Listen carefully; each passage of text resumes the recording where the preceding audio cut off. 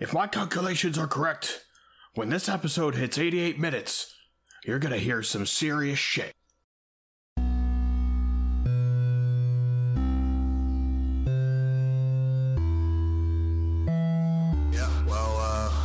Starting the podcast.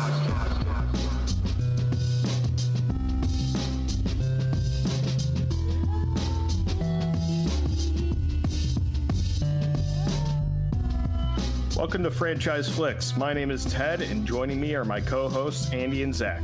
On this podcast, we task ourselves with watching movie franchises, breaking them down, and reviewing them, including franchises we've seen and loved, as well as franchises we've never seen and frankly avoided.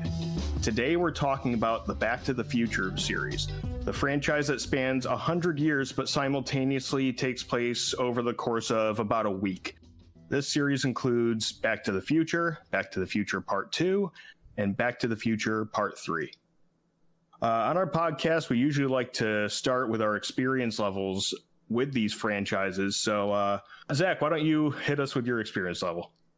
For Back to the Future, I've seen many times. This is a trilogy I'm actually really familiar with. But I've never really watched it with a critical eye. So, I mean, I've seen each movie. I've seen 1 and 2 the most often, the most repeatedly at least. And then 3 I've seen a handful of times as well. But I always watched these when they were on TNT reruns. I think that's probably where I've seen it the most. I can tell you where the commercials are in these movies. Really? Where the commercial breaks are, because I've watched them on network television as a kid so often. But I love Back to the Future, so I've seen it a bunch. But again, as I said, I've never watched a critical eye or in with any type of analysis. So it was fun to go back and actually look at it and kind of just pick up things that I want to say about it. And I overall love the series. It's a darling franchise. Andy, what about you? For me, I think my familiarity with the franchise is from childhood, just like you, Zach, with watching it on TV, probably TNT, if that was the station it was on. TNT, TBS, Turner Television, for sure. So I had to have watched it then. Not my favorite franchise, and I'm not going to poo on it too much, Zach, if you love it a lot. But I never liked it as a kid either, so it was definitely something I only had seen before on television, probably watched it in passing, not really sitting down to enjoy this movie and get into it and get involved and all of that stuff. My older siblings probably liked it more because it came out in the 80s, so their liking of it anytime it was on TV probably is why I would have seen it. So for me, I'm not really connected to it, which was a pain to watch because of that. I don't really like it, but we'll get into that when we talk about these movies. So yeah, Ted, tell us what you think. Well, kind of along the same lines, watching it on TNT or whatever cable station would play them all the time. And I definitely saw 1 and 2 more than I saw 3. I think I've only seen 3 a handful of times. Not to say it's any worse or anything, but it's not as iconic as the first 2. The first 2 are really huge in pop culture, just between the DeLorean and everything. And then in 2, when you get all the predictions about what's going to happen in 2015, that's a huge thing that people held on to until 2015. And we'll get to some of that, which will be fun. But it's overall just a fun series. It doesn't take itself too seriously. It pokes fun at itself. And I don't know. It's just a lot of fun. And I'm probably going to have a hard time nitpicking it because it goes right into it just knowing that it's nothing serious. It's more of a screwball comedy, I think, than it is a sci-fi series. 100%. 100% agree. So, I mean, I guess we can start off with how we open in the first movie. Yeah. So in the first movie, we open with Michael J. Fox playing Marty McFly. What a name, right? Just super 80s. It's so full of 80s cheese. It's so full of 80s cheese. It's amazing. Even from Marty McFly and beyond. It is so self-aware about it, which is fun. If it wasn't self-aware about it, I would probably fucking hate these movies. But because it is, it's like, okay, I know what we're doing here. Let's get right into it. It knows all the tropes of the 80s right now, and we're getting right into it. So I think it starts with Marty just kind of wandering over to old Doc Brown's garage, I guess, where he conducts all of his experiments. He's this eccentric old man who's a scientist. He's got all of these mechanisms to feed his dog and all this shit. And, well, you see, it's been like totally ignored for a long time. What's the one thing was like the dog food? Just piled up everywhere. Absolutely. And burnt toast and stuff like that. That's like clearly his usual routine, just totally fucked up because he hasn't been there for a couple days. What are those mechanisms called again? Like the things that like can't really exist, but like you can theorize them, like a perpetual motion. No, you're thinking about like Rube Goldberg machine, but those are like the machines that go. They do exist. Yes. It's where you start something and then it goes through this whole very convoluted process to get some like menial task done. Yeah, that's very 80s though too. Like I remember, I think fucking Ferris Bueller has one in Ferris Bueller's Day Off to like have all the mechanisms to trick his family into thinking that he's sleeping and that he's sick. And then I remember like Honey, I Shrunk the Kids, those kind of movies where there's like the wacky scientist from the 80s. He's always got everything automated. And it just buys right into that. What trope. was that though? Like in the 80s, like what was that craze? Like what was everybody was kind of looking at like the future and technology. Like what was the big thing that really drove that in media? No, it was because of you said the word, it's technology. So think about what happens. You get the Walkman where now you take music on the go with you. You have this is the age of the internet actually is when you start getting it, not the popular internet that we use, but literally like the internet is existing for government and big business to do the things that they need to do. The fax machine, all this idea of like communication, transportation, personal enjoyment, those things are like converging together all at the same time during the 80s, where we get cell phones for the first time. All these things that will later on in future decades. So our futurology really explodes into pop culture during the 1980s. And late 70s a lot of it too. Right, a lot of like just the rudimentary future mandated technology. Yeah, I think it comes from like a huge jump in where technology was a couple years before that to where it is at that point. So then they're thinking, okay, well, if we've made these huge leaps, then it's not super far-fetched to say in this movie where we can use movie magic that things have jumped just a little bit further, and we can pretend that things are, right now we're on Discord video chatting, that there are a lot of like 80s and 90s movies where people are on like video calls, but it's like a literal corded phone that they pick up, but there's a video too. And like it's these really crude versions of what we end up with or what we want to end up with someday. And those are just very fun, but also very dated. Like if our kids in the future ever watch these movies, that they'll be like, what the fuck is all this? So funny. I love it. To a flying car. That's what they thought was going to happen. Yeah. 2015. Well, what I do like, Ted, because we're talking about his like the opening sequence here, right, of the his machine like indicating like something's going on here. Technology is used throughout the trilogy, and it starts with this first movie as kind of like our not just the plot device or part of it to get you there, but it comes up like frequently of whatever the technology of the time period is, how they use it, what you need to do with it, using it to like do something it's not supposed to do or unintended, kind of like the MacGyvering of things, putting it together. So that's one of the things I do like about this trilogy, that shows you right in that first sequence what's this what you're going to get throughout the rest of them. Right. Yeah. Without going too far in, a perfect example of that is when Marty's in the past and he takes the little scooter and turns it into a skateboard. Stuff like that, where, like you said, you're using something that exists for not the intended purposes, and then everybody's like, whoa, holy shit, we never even thought of that. You can do that without a bad, shitty handle on that thing? That's amazing. Right. Amazing.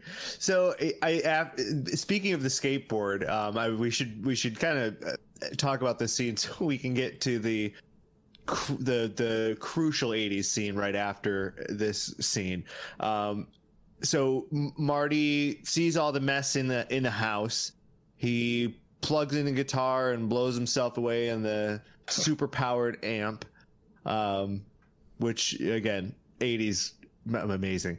And then the doc calls and he needs him to meet him somewhere at like 2 a.m. And says it's really important. And then Marty realizes he's late for school. Cue 80s transition scene. Yeah. With the power of love, baby. Yeah, Power of Love written for this movie. Doesn't really make sense with the plot of the movie, but hey, it's there and it sounds fucking great. It does. Here it is. I'm going to say it. Okay. The whole purpose of this movie and the next one and the one after that is you got to get back to the girlfriend. And I forgot her name already. Catherine? Jennifer. She's so important that I can't remember her name, and that's it. It's the power of love. The power of love is what propels Marty McFly through his journeyman's journey in the Back to the Future trilogy. Yeah, the power of love is the plot device. Absolutely. Yes, and it's funny you say that because I didn't really think about it in terms of Jennifer and Marty, but I thought of it at the end of the third movie, and I don't want to talk too much about it, but the end of the third movie when the doc falls in love with Clara, and it ends up that he's going to stay back with her, and then he creating this time traveling life with her. I found that kind of interesting from the beginning of the movie when it did, we did hear Power of Love, and that being the opening song to this trilogy. Is like, oh, that's kind of cool. Like Doc went through a pretty big arc to get here. You thought it was Marty that we were talking about, but Doc Brown's a softie. Well, we can talk about Marty's journey too as a part of it, but everyone has a journey. All the characters go through a journey. Yeah, that's what I like about it. So anyway, 80s skateboard transition scene. So we're talking about Power of Love is playing. We're hitching rides on the back trailers. Which is super dangerous. I love how everybody in the town is just like, that's Marty. Right. That they just look back at him like most people would be fucking terrified if there were a teenager hanging on to their Jeep and skateboarding. I think most people would react like Biff does, which is try to commit vehicular manslaughter with Marty almost every fucking movie. It's a pretty regular occurrence. Yeah, he's always trying to kill him in some fashion and usually ends up in a pile of manure, which is a great little trope in these movies. Yeah, definitely love that. Yeah, but he gets his way to school. And of course, he's because he's the skateboarder and he's late. He's that slacker. He's that fucking slacker, and his girlfriend, who we always forget, meets him outside the school and warns him that the principal, who hates slackers, by the way, is coming for him. And of course, he gets caught and given a tardy slip or something like that. And I do love that the principal, like, basically emotionally abuses him, says that no McFly has ever been anything. You're a McFly and you'll never be anything either. Yeah, I'm like, what the fuck? Literally nose to nose. Yeah, I was just thinking, like, in the context of today, like, even if principals ever were like that, there's no way they could ever be like that today. You cannot just stop students and just abuse them emotionally and verbally in the hallways. I think the principal didn't even know my name. Yeah. I don't even know that she ever saw me. Well, I think that's one of the reasons why I don't like this franchise is because everything is just over the top. And I get it. You're not supposed to expect anything other than what it is. And it makes fun of itself throughout the movies. But everything is just too unbelievable for me to actually really enjoy it, with one exception. But we'll talk about that later. I don't know. I love the Strickland character, even when, we see him in other iterations. Yeah. I think is really funny. Like the whole trilogy is a reference to the first movie. But anyway, yeah, that's Strickland. He is a hard-hitting principal who's scolding a McFly in every era of the McFlys, apparently. Then from there, he goes home, oversleeps almost, and sees. Anyway, we have to get to the point where we got to move through faster. So we have to get to the point where, so we see Doc. He's got this time machine in the Pine. What is it? Pine Mall. Twin Pines. Twin Pines Mall. All right, that's important. Twin Pines Mall parking lot. And so Doc has this time machine. He's got the time machine that he made out of the DeLorean, and it really works. So the way he shows Marty that it works is that he sends Einstein back 30 seconds or forward 30 seconds, a minute, I think. A minute, and then he catches up to them. Was it forward or back though? That is one thing that I try to follow, and I think I got where they're coming from, but like the time travel metrics don't always make sense to me. Did he go forward or back a minute? I think he went back. Did he go back? I think he went back because the whole sequence is he sends him in the time machine, and then he's timing him catching up to them. So, they have to get out of the way once the DeLorean is about to hit them because they're right in the path of it. So I think they send him back 1 minute just so he can catch up to them, but it's instantaneous for Einstein. But I thought that's it's instantaneous. So I thought that meant he sent him forward because he comes out at 9:31 or whatever the time was. So like a minute behind rather. So his clock was 9:30, but their clock was 9:31. So wouldn't that mean he got sent forward? This is what I'm talking about. The time travel logic is really questionable in a lot of it. So I'm not remembering exactly what it was at all now. I wish I paid more attention to it because now I'm confused. I really tried to pay attention to the time travel stuff because I remember it it doesn't always add up. Well, I'm fucking confused. It doesn't matter anyways because how time travel works in this trilogy is bogus. So that's my overall point. That's my overall point, is it's crazy. Doesn't matter. So the time machine works, and he shows Marty how to use it, which is really convenient for the rest of the trilogy. Come on, Marty, let's look at this thing here and do this thing and then go do this. By the way, it's a tutorial. Why is this high school student hanging out with this single eccentric, seemingly billionaire scientist? There is no real answer to that. I kept looking for signs like maybe he's grooming him in some way, some nefarious way here that I just never noticed as a kid. And he just likes Marty, apparently. He's just a big fan of Marty. He's concerned about what's going to happen to Marty, and he wants him around him all the time. And I guess they're just friends. So nothing nefarious going on, apparently. Well, if we can relate it to one of the things I do enjoy about the Back to the Future trilogy is that it inspired Rick and Morty's characters. So I can thank this trilogy for that. And that's exactly what it is. It's just, the classic, you've got a older male figure who's like the mentor kind of role model person who looks after his mentee younger person. Well, I think that the similarity is mostly that he just does whatever the doc wants him to do. really for seemingly for no reason. Like he just tells him what to do. Be here at 1:30 meet me at the mall parking lot at 1:30 a.m. As a teenager, you probably shouldn't do that. Exactly. That's why I'm saying I was looking for something beyond that, underlying, like, is there some secret message here about grooming a child? Because this does not add up. No.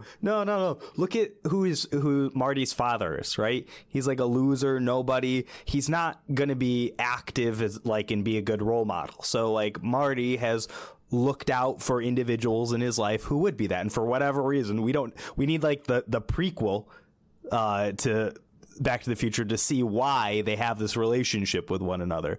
But he's feeling just like a male role model figure in Marty's life is my in-universe, whatever for these two. Okay.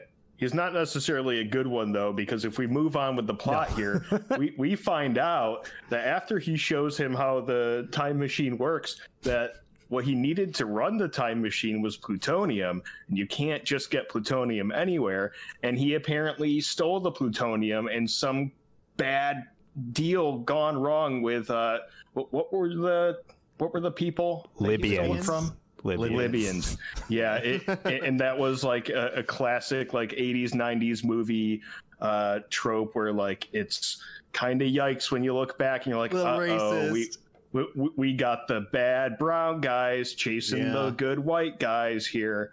I mean, it's meant to be fun and everything, but also it's a bad trope. Very cringe, yeah. And then they literally come guns blazing for their plutonium, or really with no other purpose seemingly than to kill Doc. But they do just that, and Marty freaks out and gets in the Mandalorian and starts driving away as they're shooting at him, and then lo and behold, Mandalorian, huh? Did I say Mandalorian? Oh, we're crossing streams here. Oh my god. I have so much. I think I have Baby Yoda up here in my periphery. So I think that's what, excuse me, Grogu. I think that's what got me. I'm so glad I muted myself as I was coughing, because then I started coughing at that. Holy shit. I did not even notice that I did that. What a moment. The DeLorean, the 80s, the car made in the 80s, not well in the 80s. But anyway, so he steals the DeLorean, or takes the DeLorean to escape the gunfire, and reaches somehow, like Doc said just moments before, 88 miles an hour. And he also just happened to put in the date of November 12th, 1955, as he was talking to Marty. So Marty travels back in time to November 12th, 1955. And luckily, that's not a significant date. It won't have any effect on anything going forward. So roll credits, right? No problem. Like 15-minute movie. Yeah, it was over. That'd be funny to do one of those,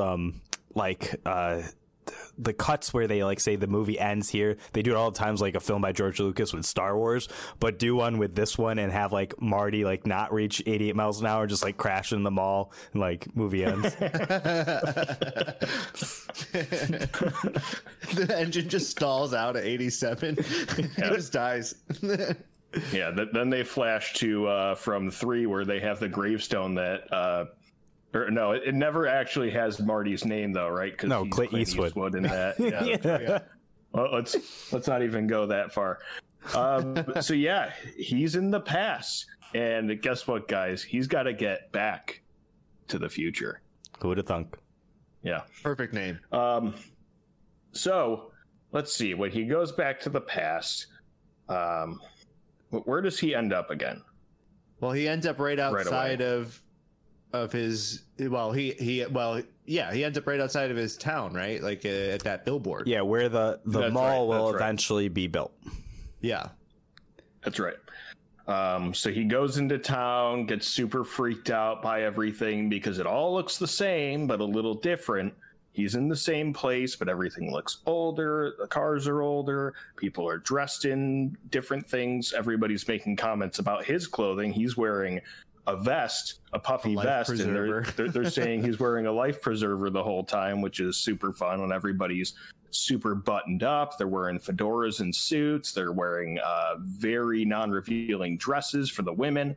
And then he meets his father in the cafe, right?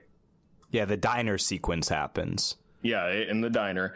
He meets his father. Then there's a sequence with Biff, who we actually skipped before he goes back in time, is essentially a lifelong bully of his father, is his boss in the future. That's right. Yeah, and, the house. In the past, he is forcing Marty's father to do his homework, similar to the way he's forcing him to do his work where they work currently as his boss. And Marty interjects, and they get into this whole scuffle. And Marty does his classic fight maneuvers where he outsmarts somebody, then kind of skirts away in some way, shape, or form. And there's a chase scene. He's like a wise ass that just narrowly gets away. Like that's always kind of how it works out. Like he just pushes his luck and he just narrowly escapes after getting away with something he shouldn't have done. So yeah, that's a good point. We forgot Biff at the beginning, because he becomes a obviously throughout the whole trilogy, he becomes a crucial part of Marty's story. Yeah, Biff in all iterations, family members, ancestors, is pretty much the antagonist throughout. Right. Which is another thing that I love, and I know we'll talk about it throughout the whole show, but I love all of the like these really specific things that change throughout the eras of time. Biff is one of them. The DeLorean is one of them. Just like everything that like shows you, like these specific things that show you how things have changed throughout the timeline. I think it's one of my favorite things about this. So yeah. Anyway, so we just he was at the diner, bullied George McFly, which later we find out is his father, or well, at that then we find out is his father. He leaves the diner to follow him. He catches him peeping up in a tree. Because he's a simp. Let's just put it out there that he's a total simp. Yes. He's an 80 years later. He's a simp for sure. And then he tried. George falls out of the tree, and this is everything in this continuum affects something moving forward. This is the first time that Marty actually affects the timeline, because George McFly was supposed to get hit by a car, and Marty saves him. Marty saves him from getting hit. He gets hit, and this is where now we're really in it. Yeah. So I was going to say this is really where the movie gets its plot and where it really starts getting going, because you can make an argument before this moment, as long as Marty follows Doc's command and doesn't mess with the timeline, then things will be okay and he can just go back safe and sound. But now he saved his father from getting hit by the car, which good instincts, but unfortunately it messes with the timeline, because earlier in the movie, when we're introduced to his parents, when they're older in the future, his mom goes into the story of how they met. And it's a really kind of sad story, actually, because that they end up getting married, which is wonderful, and they end up having Marty and his siblings. But the story of how they met was he gets hit by the car. She considers him like a wounded animal and wants to care for him. And that's really how they develop their relationship. And from there, you can see when his father is older, there's like an arrested development with him where he like is weirdly still looking as young as he does in the past. Probably part of that, like not maturing. And that's why Biff is able to continue to bully him into adulthood. So when Marty saves him, Marty is the one who is now seen as the thing that needs to be saved, at least for the moment. So transition to him waking up in his mother's childhood home, and she's kind of caring for him, kind of patting his head, getting the sweat off and everything. And he's going into this whole thing how he thinks it was a dream, and he hears his mother's voice, so that's calming for him. But then he realizes what year it is. She mentioned something about where they are or what year it is, and he snaps out of it, wakes up, and sees his mother is a teenager. And he gets very disturbed by this. And this is where you get into the whole weird thing where there's a lot of weird sexual tension throughout these movies between Marty and his mother. I think there's a lot of weird incest stuff throughout the whole franchise because of that. You get this weird sexual tension moments between his mother, in the future, there's this weird connection with, we'll get into the other movies, but of it's the same actors playing these characters, right? And how the younger version of the mom what's the girlfriend's name? Christina. Jennifer. It's Jennifer. Future Jennifer. Is there a weird Marty scene? I don't remember, but at any event, this just pops up throughout these movies. Is these are the family members, and now you're sexually interacting with them, which is kind of weird. I think the only time that I really felt that was this first time in the first movie when he was falling, or his mother was falling in love with him. I don't really remember seeing that in the alternate 1985 or in the future. I think there's a little bit in the alternate 1985 and 2, just when not even sexual tension, but more just super weirded out because that's the point where his mom is married to Biff and she's got the breast implants, and he just that's the only thing that's there essentially, because she has that super revealing top on, and all of his comments are you look so big, and in the first one it's, oh, you look so thin, but you could almost hear him wanting to say hot in the first one. It's pretty rough. I think the writers had some weird mommy issues, or they just thought it was super funny. I'm not sure which it is. If they think potential incest is funny, or if they actually had some issues that they wanted to explore. Well, so the other reference is in the third one, when it's the actor the actress who plays his mom is married to Seamus.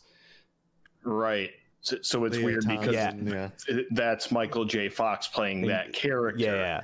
Yeah. And that also opens up another can of worms, by the way. I know these are very tongue-in-cheek, very self-aware movies, but when I saw that one in particular in 3, not to jump too far ahead, I kept thinking to myself, I'm okay, so this character who's played by the same actress who plays his mother is supposed to look like her, but in reality, his mother is not a McFly until she's married in. So to me, I was either they're just having fun here, or the McFly family just has a long history of keeping it in the family, keeping that bloodline pure. You know what I'm saying? Jesus Christ, I was a little weirded out by that one in particular. You're picking up what I'm just having fun with it. Yeah, I think they're just having fun with that. That one did stick out to me, actually. Is the way you can't be a McFly. How could you be a McFly? Exactly. It made more sense that Michael J. Fox was playing her husband than she was playing the wife. And it was super weird, super disturbing to me. Unless there's a history of incest in this family, which I think is the theory that I'm going with here. I'm putting it out there. You have to watch the director commentary for these movies, because there's got to be something there. That there's Predator vibes from Doc Brown, and there's this going on. I don't know about this franchise, guys. I don't think it's as innocent as we thought. I mean, maybe Spielberg and Zemeckis, or I think it's Zemeckis, right? Maybe they're just, I think so, part of that Q that Q thing. Maybe they are. Who knows? Yeah, they're part of the elite pedophile cabal. Anyway, Andy with the signs over here. Illuminati. Yeah, so anyway, got really off topic there. But yeah, it just sets up a lot of that weird tension throughout the movies. And it's mostly Marty with his mom, but specifically more in this one, because she is very attracted to him in the beginning of this movie. Puts her arm on, or hand on his leg with her at the dinner table with his grandparents, which is super awkward for him, and his aunts and uncles. Yeah, right. I do love that comment. Get used to these bars, Uncle Joey, because he's in the little playpen there. Right, which in 1985, he's actually in prison. Yeah, absolutely. So just a lot of fun, weird tension that they play with there, and the awkwardness of being with his family, his actual blood relatives, but in the past, they don't know who he is, and his mother's attracted to him. So that just sets up pretty much the entire plot of this movie going forward. So then he goes and finds Doc Brown, right? That's like his next step after. So he goes to find Doc Brown from 1955, who at that point was kind of just like a crock scientist. He's like trying to invent something. Like, he doesn't even really have an invention to speak of, so he's trying to get something to work, and he goes to Doc Brown. He has the mind reader, the thought reader on his head. He's like, don't tell me anything, come on in. Couldn't get it. It just looks super weird. I think even in the no, never mind. So anyway, so he explains I'm back from the future. You created a time machine. Doc says, no way. Okay, well, I'll tell you how you thought of the capacitor. And then that's when Doc buys in. Yeah, that's when he starts to actually believe that it's true and understands that he was a success in the future. So that's really what drives him at that point. It's like, holy shit, I actually did something. Let's fucking go. I got to help you get back to the future here. And probably save you from your mom, essentially. Predator mom.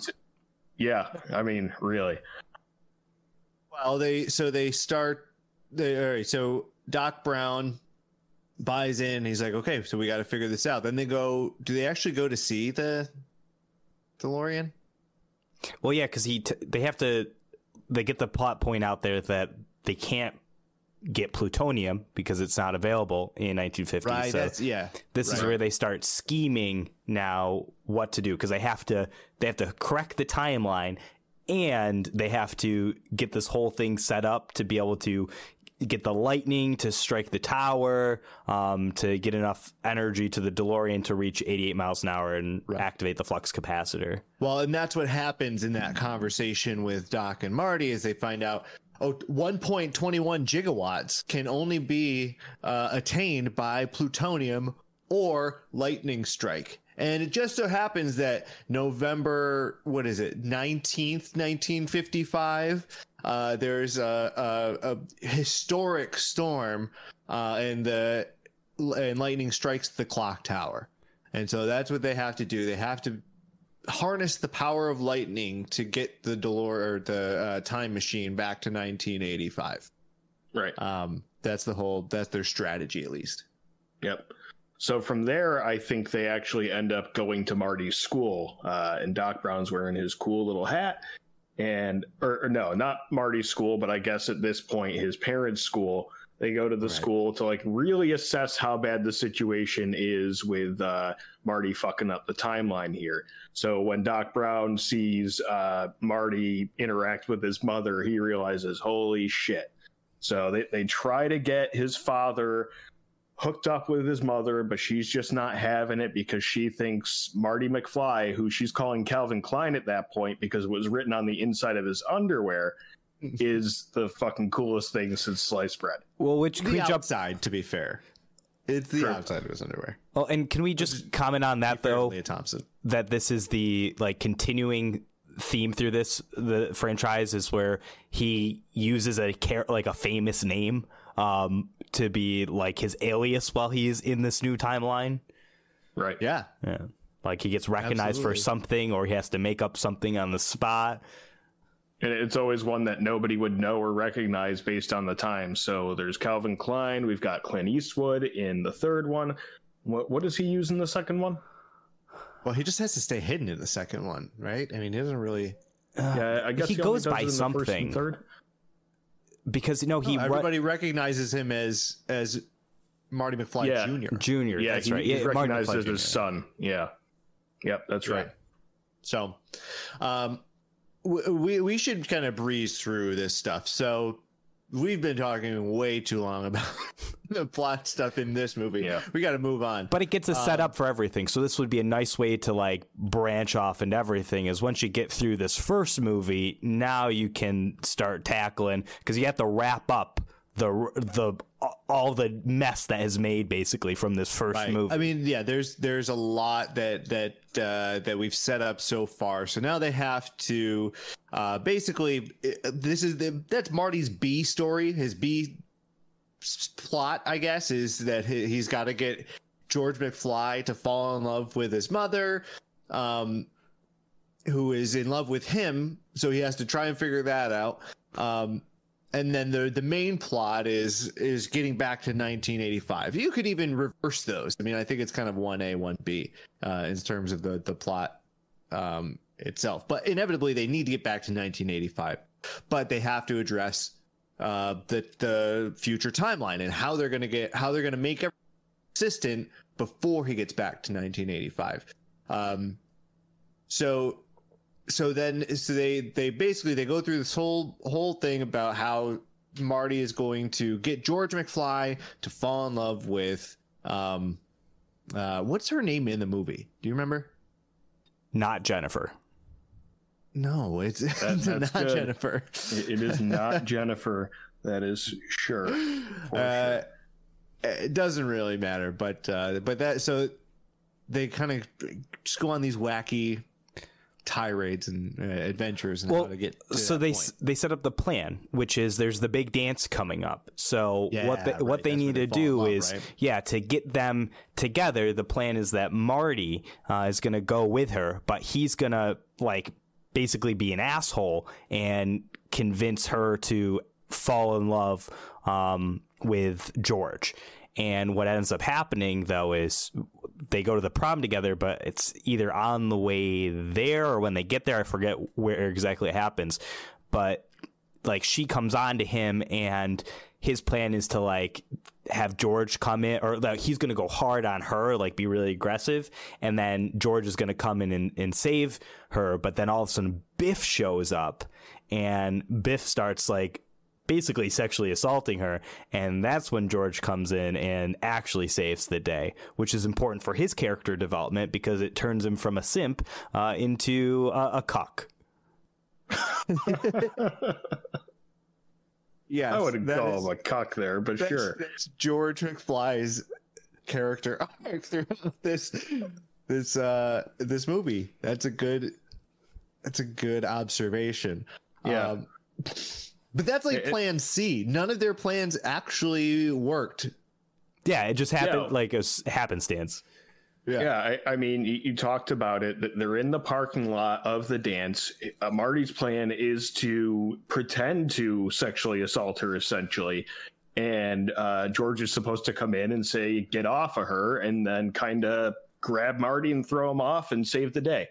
Well, what ends up happening, like you said, is that she comes on to him, kisses Marty, and then she has a super weird feeling about it. She's like, it's like kissing my brother, which opens another can of worms. I'm not sure if she's just saying that as a turn of phrase, or if she's like, it's just like kissing my brother. Again, like you got to ask the question about these writers sometimes. Oh, no, that's entirely intentional. That's exactly what you meant.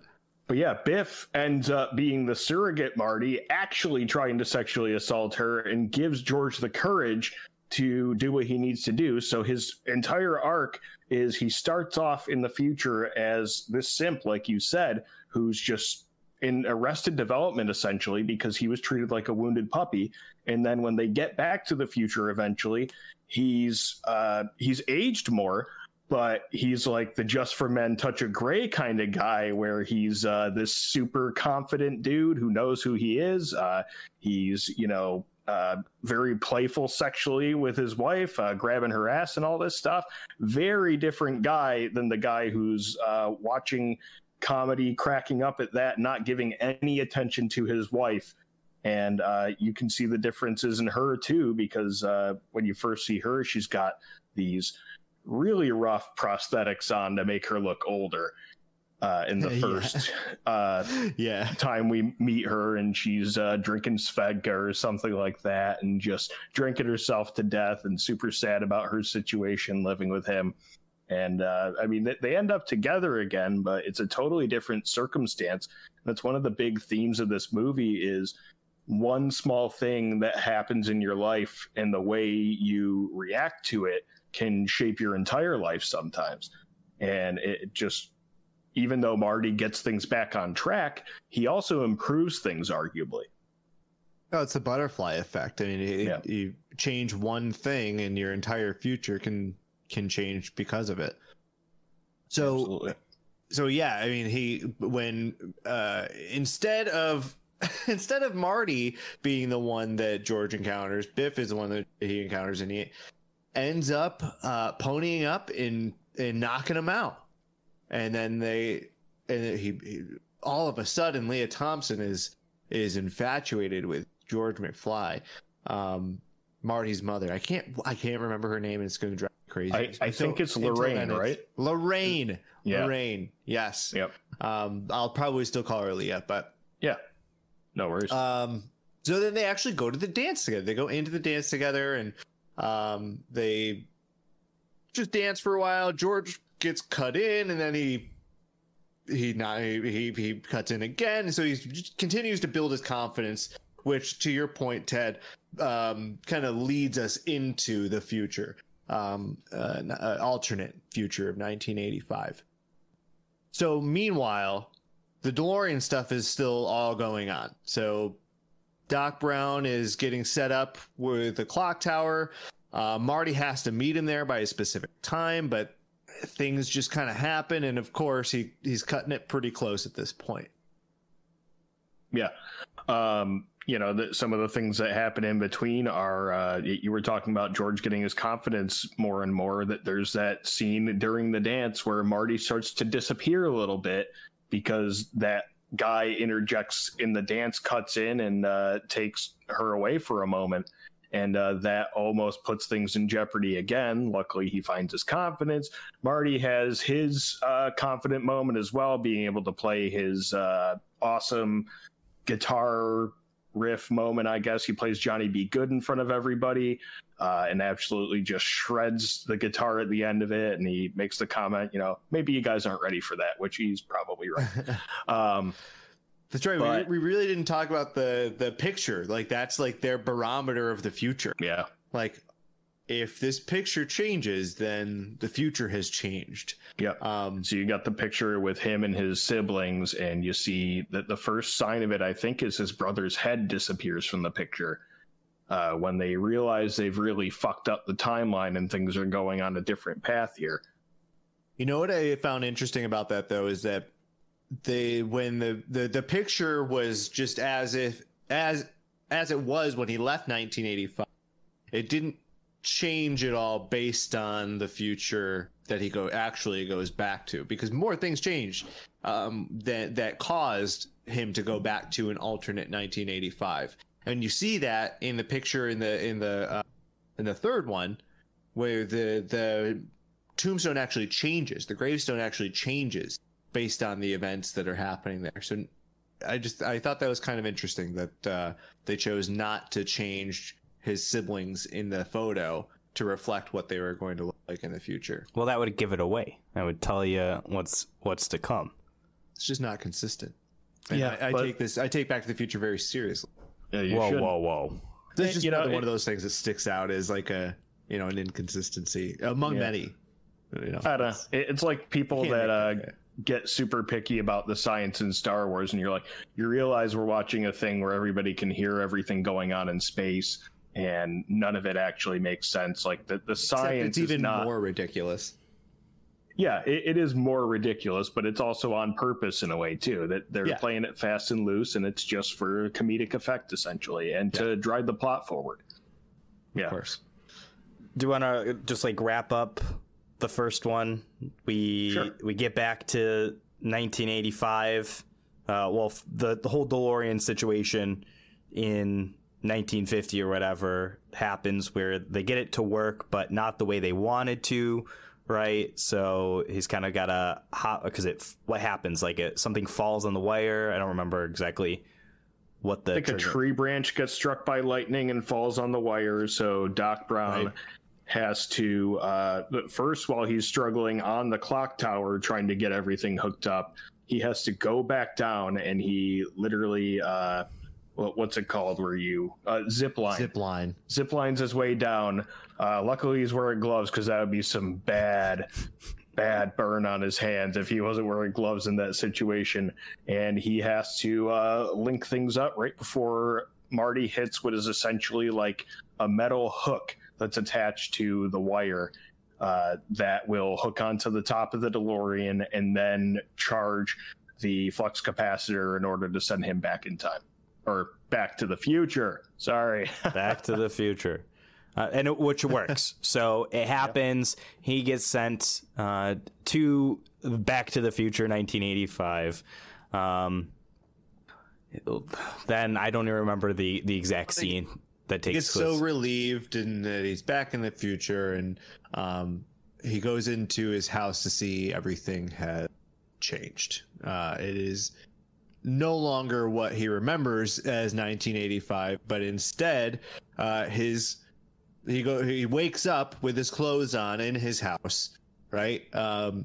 And he goes out and sees his brother in a suit and his sister, whatever, eating breakfast, and all the furniture has changed. It's all much fancier than it was, and it is because what he did to help his father in 1955. And then his parents come in. His mother's super skinny. His father's confident, and like you said, Ted kind of teasing her a little sexually in front of his playing a little kids. grab ass. Playing a little grab ass. Well, because he's a cuck now, because he watches her get bent over on the corner of their bed by other men. I think that's some headcanon that you added in there. I don't remember that part. It's not bad headcanon. I mean, it's probably accurate. I think it's better than being the simp, I guess. So, I don't know. But either way, yeah, everything seems to have changed for the better. Biff's no longer the bully. He's waxing their fucking cars. He's the little bitch now. And in the fucking garage, Marty's got this cool, like, mini truck thing going on. I don't know what those really are, I guess. Maybe that's an 80s thing. It was, I guess, an SUV of some sort. Oh, I don't know exactly what it was, but it's a Toyota. I was gonna look up the name of it. It almost looked like a Geo Tracker kind of thing, I can't remember. I was gonna look up the name of it. I've seen it before, but that's the future. Then Doc comes back after that. Well, first he runs into Jennifer, right? Yeah. The forgettable love interest. The whole point of him getting back, he's got to get back to Jennifer. Yes, that's his motivation. Oh, yeah. Jennifer, aren't you a sight for sore eyes? And then Doc comes back. Marty, we really did it. We really messed up in the future. You got to come with me. The future. Yep. Like, all right. And they set up the sequel. You could tell there was a plan for these movies, that's for sure, because each one leads into the succeeding one right afterward, and they don't make any bones about it. They're like, yeah, we know this is going to be a success. Steven Spielberg's attached to it, and we're making more. Oh yeah, it's literally the same scene, just apparently shot with a different actor. Yeah, it's shot differently. So are we getting into it now? We're getting into the garbage one? Yeah. Well, the garbage one? the garbage one there. I said it. Oh my! I hate this one. I hate the second one. I think it is the worst of them, and it's the one which really makes me dislike the overall franchise. Boy, all right. Yeah, we're definitely getting into it. Go for it. You can start it off then if apparently this is memorable for you. You've got some strong thoughts about it. No, it just, here we go. So I like that we're getting set up to go to the future. It's cool to see the DeLorean flies at the end of the first one. So awesome movie connection that it like builds right off of where you left off. So the story continues with Marty. You get to the future, and this is kind of my problem with any future set movie, that this is our 2015. We know what 2015's like. We literally lived through it not that long ago. So it's one of those things where this movie is like really absurd, and they do everything is absurd. It's taken to like an extreme with the things that they're wearing. It's another one of those where it's in the future sort of things, but it's kind of like old technology we talked about before, how when people talked about with video phones that you'd have the phone in your hand and the video screen. It's all those things that because that's what you have your present day, so you just take what's in the present and you make it more futuristic. But you know what my favorite one was, just off of that, is all the TVs in the diner. They're all like big tube style TVs. Just got a bunch of them all stacked up together. Yeah, like they've they got didn't think TVs would look any different. Yeah, and all the waiters and waitresses are like AI versions of super famous people. So like one of them is Michael Jackson, which is really off-putting. If they were really in 2015, they wouldn't have him as a server at that restaurant. I'm just saying. Maybe it's a diverging timeline where he doesn't do all those horrible things to little boys. But then you've got another one with Richard Nixon, and I guess it was Ronald Reagan. Ronald Reagan.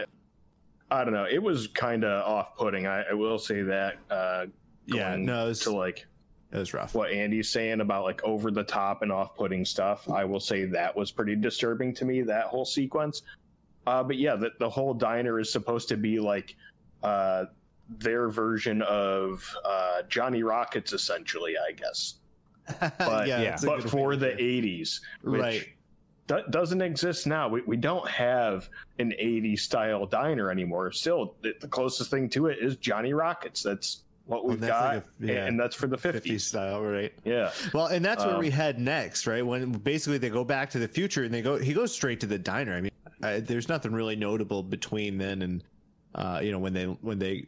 Well, he does leave there. Jennifer, the very unforgettable girlfriend, in an alley. Just behind a bunch of trash. Right. Yeah, they just kind of dump her places. Yeah. Maybe that's like another inside joke with this movie where they're just like, remember her? We're just going to leave her and forget about her. Find her. Yeah. Did she eat something that she wasn't supposed to? No, Doc uses the device to put her to sleep. Yeah. He put her to sleep along with Marty McFly Jr. Right? Didn't he put them both to sleep? So anyway, yeah, she gets stashed away in a back alley, while Doc and Marty try and fix the past. So they go to the diner. Fix the future, which is in the past, because they fix the future. Because they go to the past future before the thing has happened in the future, which is why this thing is so fix dumb. The timeline. Yeah, the timeline. If you say the timeline, then it's okay. We don't have to get semantic about it. So they have to fix the timeline. So they go back to the diner, and this is what causes the timeline to change, because Marty Jr. is supposed to get in trouble by going with like Biff Jr. Is that his name? No, it's something else, but Griff, yes. Griff, yeah. Yeah, Griff to get into trouble, and because Marty McFly looks like Marty Jr., he mistakes him for him, and then instead of they go through the same kind of like chase scene with the skateboard. Is it a hoverboard they'd uses now? I don't remember if this is the first. Hoverboard. I couldn't remember the hoverboard happened later, but so the hoverboard sequence now happens, which is just like from the first movie, and ends up like crashing, and Griff gets arrested. Right? Am I remembering that correctly? Yep. He sends him. They go full send into building. Essentially, and then Griff gets arrested, and he doesn't end up doing the thing that they're going to do because of it. Yep. And then so this is where we mess up the timeline, or well, I guess fix the timeline for their purpose. Yeah. And all's good, right? The movie's over. We can now go back in time and little credits. But before we go any further, I did find it interesting that Marty Jr. was essentially the same as Marty's father when we first find him in the past. Just a pushover, greasy, doesn't know what he's doing, listens to everybody who's bullying him. And I thought that was interesting that they're suggesting like being a little bitch skips a generation in the McFly family. As long as you don't mess with the timeline, of course. Yeah, exactly. It's the same generation, or it's genetic. In other words, like right. That is Marty McFly. George McFly is his father, but it's just different George McFly. Right. I think that works out, because if we say Seamus is the first one, do we say he's like a kind of like the simp? I don't think he's a simp, right? No, I don't think so. Okay, so then it goes Seamus, then it goes William, who's the son, and William is the great grandfather. So then you'd have the grandfather, but is that his paternal or maternal? It's probably paternal. Well, they're all McFlys. Let's run with it. It has to be paternal. So it's the paternal grandfather, which we saw in the first movie, right? When he goes back. So then the grandfather has his father, which is the simp. So it must mean that William is a simp. Seamus isn't. Grandfather isn't. George is. Marty isn't. Marty Jr. is. It works out. It skips a generation. Hey, good analysis. Yeah, you're welcome. That's a deep dive that you won't find anywhere else. That is exclusive content. Only on this podcast. Franchise Flicks. You're welcome. Really breaking down generations of McFlys and their simpiness. That's a good interesting. But yeah. So if we go further from here, so no, it's not roll credits. The movie is not over at this point. From here, one thing we skipped over a little bit was Biff, Griff's grandfather, was in the diner as well. And later on through the movie, when Marty decides to buy this sports almanac that gives him all the scores and highlights and stats from 1950 to 2000, very specific, but it gives him those years in particular. Biff ends up finding that in the DeLorean later on, going back in time, biffing the timeline, because he has all the sports scores and everything. But we actually missed out with super interesting Jennifer here. She ends up getting picked up by the police in the alley, and apparently their response to people seemingly sleeping drunk in the alley is just to take them home, which I don't think in real 2015 that would be the response. You'd probably get beaten awake. But anyway. What? Beef on the police. Oh, okay. No, she's a white girl, so she would have. That's true. You know, at least gotten a ticket for probably being, drunk in public. That's about it. Slap on the wrist. Yeah. So anyway, bring her home. They scan her because apparently in 2015 everything is fingerprint scan and all that, and it's a little glimpse into our dystopian future, probably. Big Brother for sure. Absolutely. So they find out where she lives based on that, and they bring her back. They put her on the couch and they just leave her. and she wakes up to find her future family entering the house. So that's Marty Jr., that's old Marty. You've got, I think, a sister as well. I don't think we get her name, but isn't it the same actress playing her younger? Or no? I don't remember. It is a different actor for George, though.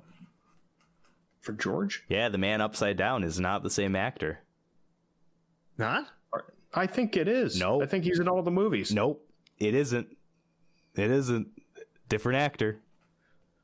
That's why he's upside down. It's a way to hide it. So it's a clever little way, because there was some, I don't remember what the issue is when I was reading into the facts about this, that the original actor refused to come back for the second film. So they replaced him with either an actor that kind of looks like him, or they used like prosthetics, like with the aging, to hide it, and then turned him upside down. So, which it's really difficult for humans to recognize upside down faces. So that's a clever way. That's very clever. Interesting and convoluted way to get away with that. Yeah. I didn't notice it because he had the very wimpy voice going on too. He played it well, I guess. That's funny. Interesting. So she's super freaked out because she sees all these family members that she knows, but they're super old. Right. And during this sequence, Marty actually gets fired from his job. Whatever his job is, we can't really even tell. He gets fired for getting into some weird deal with some dude named Needles or something like that. Yeah, it was really strange. Apparently his boss from I who knows where, but get the conference call, and he gets fired, and he gets a fax saying you're fired. He gets about 30 faxes. They've got about 30 fax machines in the house in any given room. Well, because in 2015 that's what we did. We communicated mostly by wall phone and fax, and we're still doing it right now. That's how this podcast is being recorded, actually, over fax. I'm so glad that they held on to the idea of faxing. The only thing that I can think of that uses faxing is like any corporation. Like where I work, we fax some things to like doctors and stuff like that for people who we serve. But that's it. But nobody else uses faxes. In the 80s, who was thinking like, what's really going to be big in 30 years? Faxing. Yeah. That is going to be the way everybody can. Well, so this is kind of cool to talk about, like futurology, I think, is something that this franchise does that gets you to think about the future. Think about like what sci-fi futuristic shows and movies that we watch today, what technology do they use? Everything is like touch screen. If it's like you have like tablets or big phones, and now like they're like glass or like hologram type things, and we probably won't have those. We might have something like that, but we don't know really what that future technology is going to be. Or wearables. We really want wearables to be the future. Everyone's got some kind of like thing, a contact lens that they put in, or like a chip that goes on their temple. But we probably won't have any of that sort of stuff in the future. Yeah, because we get bullshit like Google Glass or the fucking new Amazon Alexa glasses that just came out. Fuck that noise. I don't need that shit. So you'd rather continue faxing, is what you're saying? Absolutely. I'm a man of the future. Back to the future. Yeah. So Jennifer, who's trapped in the McFly house of 2015, steals one of the faxes. She keeps it. She also hears a story in there that the reason why Marty is left is because he got hit, or he hit a Rolls Royce. Which comes in handy later on. And so, so she gets through the house. She's about to leave, runs into herself, right? The one thing that Doc Brown says, make sure we can't run into ourselves. We'll get shocked and yada, yada, yada. So she does. But Marty They and both Doc. faint, I think. Yeah, they both faint. And Marty and Doc grab her and They just they just drag her out. yeah. Yep. So where do we go from there? So they hop in the DeLorean. So this is when Biff comes back like just in time, basically, as they're going back to the DeLorean because he hobbles out. Right, while they're rescuing Jennifer, Yep. Biff stole the DeLorean and delivered the almanac that Marty threw Past out Biff. to Biff in 1985. Oh, 1955, right. 1955 Biff, right. Yep. By the way, if Biff just never returns the DeLorean, none of his plan would have failed. He just doesn't have to return it. There's no reason for him to return it. Well, and this causes an issue in this whole franchise too, is where you get the converging timeline situation, because like if the whole thing is when you go back to the past, it changes the future. Yet when Biff does this in the future that they're in, nothing changes. Right? Yeah. Things should have changed as soon as he goes back. Things should have started changing, but they don't.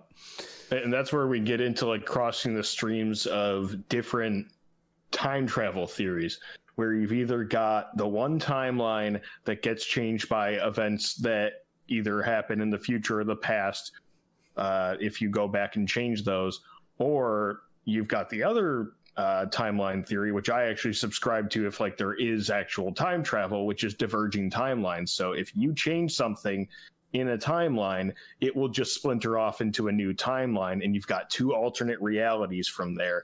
But they mix both, and they're playing it super fast and loose. I gotta assume like everything else in these movies, it's just like, we're not taking it seriously, we're just doing whatever, and we're just having fun with it. But it can get a little annoying, I guess. Oh, it definitely does. Yeah, without a doubt. It's very noticeable when it happens. It's like, oh, that doesn't make any sense at all. But, you just roll with it.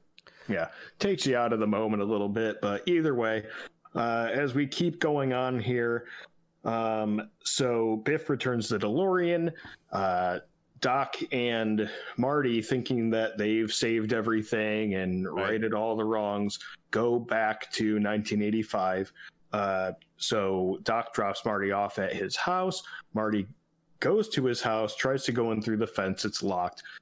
So he tries to go in through his window, and he goes in through his window, which ends up being the window of a young black girl. And that leads to a super fun sequence where the reasonably mad father comes in with a baseball bat and tries to kill Marty, and he runs out of the house super confused. And before that, just I think this is so funny. They just left Jennifer on the outside of her porch. Yeah. Just on a bench outside. She just gets placed in areas, and they just hope for the best with her. I just thought that was hysterical. Like, there's metal bars on the windows outside. She's like, I guess we'll just leave her right here. Yeah. And right after they had a scenario where she almost ruined the timeline again by getting returned to the house that was supposed to be hers in the future, they're like, nah, it'll be fine. Well, just leave her here again. No worries. This particular Jennifer is, like, in terms of like the alternate reality, is very scarred. This Jennifer in particular, if you run into her, she's not okay. She's seen some shit. She doesn't know what's real and what's not. Poor Jennifer. Oh, it's bad. So basically, they're in now a dystopian 1985 because Biff did it. Biff changed his future. He really biffed it. I love that verb. Yep. Absolutely. Yeah, so he changes the timeline. He uses the knowledge from the Sports Almanac to win money in horse races. That's how he starts it off, and essentially just bets on a bunch of sports, gambles his way into making a bunch of money, parlays that into businesses and more fortune, and just becomes a skis ball business owner. And it's pretty well documented that he was inspired by Donald Trump. And you can see that in the way he looks physically and the way he acts and, the casino part of it, just the sleazy casino and the type of people he's around and the type of things that he seems to think make him look good as far as being a rich guy. I will say this is one of the things I did like about the second movie is that it is kind of a commentary on unfettered capitalism. When people play unfair in the system, this is the result of it. So it is a little bit of that. At the same time, it does kind of praise the same things, which I would probably disagree with modern capitalism. But at the same time, it's like, yeah, I can appreciate at least they're in 1989, I think, when the second one comes out, they're commenting on these things which are, relevant problems that capitalism leads to pollution. Like with outside the casino, there's like the smokestacks with fire spewing out of them. So I do like that it is saying that these things are bad. Yeah, even in the time of Reaganomics, which is kind of... Yeah. Yeah, so from there, we find out not only did Biff everything up, just in general, he biffed up Marty's life as well. So you find out that Marty's dad is dead. We don't know how yet, but we also find out that Biff married Lorraine. And it looked like she was super thrilled about it, too. She looked just about as consenting in that moment as she is in the car when he tries to sexually assault her. So clearly she's in a desperate situation, probably marries him for the money and the financial status. And we do find out later on that Marty's father was actually murdered by Biff. So he sets all of it up between the gambling on future events and actually murdering George McFly to get what he wants from the beginning, which is to be with Lorraine against her will all the time. So he really just sets it up for him to be the number one winner in this future. Present. Past. True. Alternate 1985. So, so we get another interesting Marty and Mom moment here when he ends up waking up in Biff's version of Trump Tower, essentially, to his mother taking care of him. And that's where he sees the giant implants and has the next super awkward sexual tension moment, I guess, with his mother. And from there, he's finding out and seeing like all these interconnected pieces with Biff and how it all goes back to Biff. And he actually confronts Biff later on and says that he knows about the sports almanac and he knows how he did it all. And after being confronted by Biff pulls out a gun and says, but my relative, as he calls him, it's really his future self, but he calls him his relative, probably his future self did that so he wouldn't absolutely go insane, which is like the only smart thing Biff ever does in these movies, aside from going back into the past, is make sure that he does not make his past self go absolutely fucking insane. Told him if a young kid and a crazy doctor confront him about this stuff, you gotta fucking kill him. You gotta off him, get him out of here, because they're the only ones who can get in the way of this plan. Which again goes back to my comment: if Biff never takes the fucking DeLorean back, we don't have this problem for him. Roll credits. It's the new Biff verse.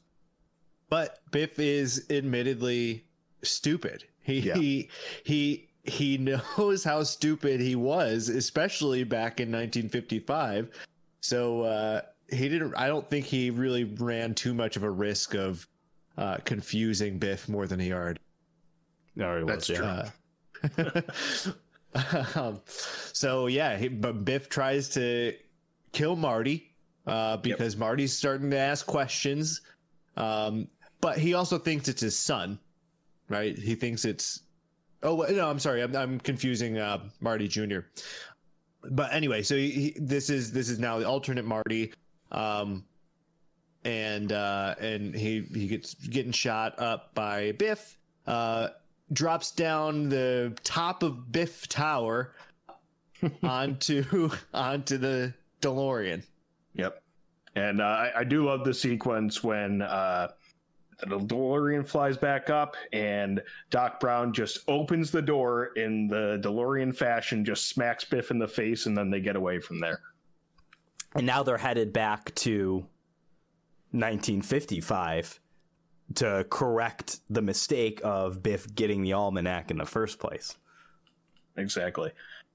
And their whole plan hinges on allowing Biff to get the sports almanac from his future self, allowing that future self to bring the DeLorean back, which again, the whole thing hinges on Biff being stupid enough to think that he needs to place everything back to where it started, essentially. So he has to allow him to transfer it to him in some way, shape, or form, and then swipe it from Biff from there. So then pretty much the rest of the movie is a lot of a rehash of the first movie when they go back to 1955, but with the little added wrinkle of there's this new Marty in that timeline, while there's also the Marty that goes back in the original movie there simultaneously, another Doc Brown there as well. Well, that's the original 1955 Doc Brown there with 1985 Doc Brown at the same time. So they have to avoid each other, and they also have to allow things to happen the way they're supposed to in the first movie, but also try to get things to happen their way as well. So that's really the hijinks here, is trying to toe that line of allowing things to happen the way they did, and also trying to stop Biff from biffing everything up.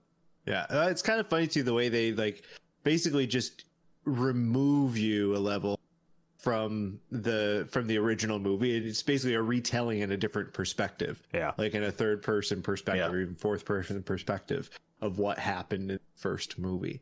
I thought that was kind of clever the way they actually executed that. And so, yeah, you're right. I mean, there's not a whole lot to tell that differs. My favorite thing is is when Biff gets knocked out by George McFly and he goes and takes the almanac. The guy's like, "Hey, that guy just stole that guy's wallet." And then nobody goes after him. Wallet. Yeah. And they all just sat there and did nothing about it. Yeah, absolutely. Yeah, so now it's like this cat and mouse chase for this almanac. Like, Biff knows Marty wants it for whatever reason. Biff wants to murder Marty. And it's just this cat and mouse until Biff inevitably gets into a pile of shit again. And Marty torches the almanac.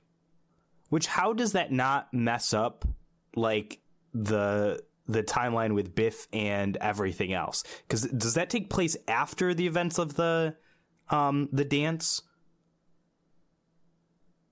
It's simultaneous, all that stuff. So like he's trying to get the almanac from Biff while the dance is going on, and allowing everything at the dance to occur the way it normally would, which for the most part it does. But the only thing that really gets in the way is Biff keeps mistaking either Marty for the other, obviously, because it's Marty. The same. Yeah. But I can't remember the car scene. Like, where does that take place in this? The car scene takes place after the dance. So what ends up happening is after Marty escapes Biff's goons that he hangs out with in all iterations, he escapes them in the dance and also stops them simultaneously from fucking with other Marty who's playing on stage. If you remember, he drops the sand sacks on them from backstage. Right. And then while he's leaving the auditorium, he takes a second to like gaze on himself talking to his mother, and like almost that like meta removing yourself from the situation moment where he's like, I'm just going to take a second to see this and really take it in. And that gives Biff enough time to confront him, and they get into it with one another. And what ends up happening is the Marty that he was watching opens the door into this Marty and knocks him out, and then Biff is able to steal the almanac again, and then there's a chase scene from there, and it involves Biff's car, obviously, and then Marty on the hoverboard a lot, and they go through the tunnel. Biff tries to kill him. Again, vehicular manslaughter is a huge theme in this movie, apparently, with Biff. No matter what timeline he's in, he's trying to kill Marty with some kind of vehicle. Biff is pretty ruthless. He's a pretty ruthless character. He That's just wants the thing. Death. He's ruthless until he gets punched in the face by George McFly. That's the only situation that really like neuters him a little bit. But even in this situation, actually, he still gets punched in the face by George McFly and somehow still ends up as the little bitch boy waxing his car in the future, which is interesting to me. That's why it doesn't. That's why I was trying to get it, because like this plot part right here, this section, the sequence, I think should technically ruin what happens in the future.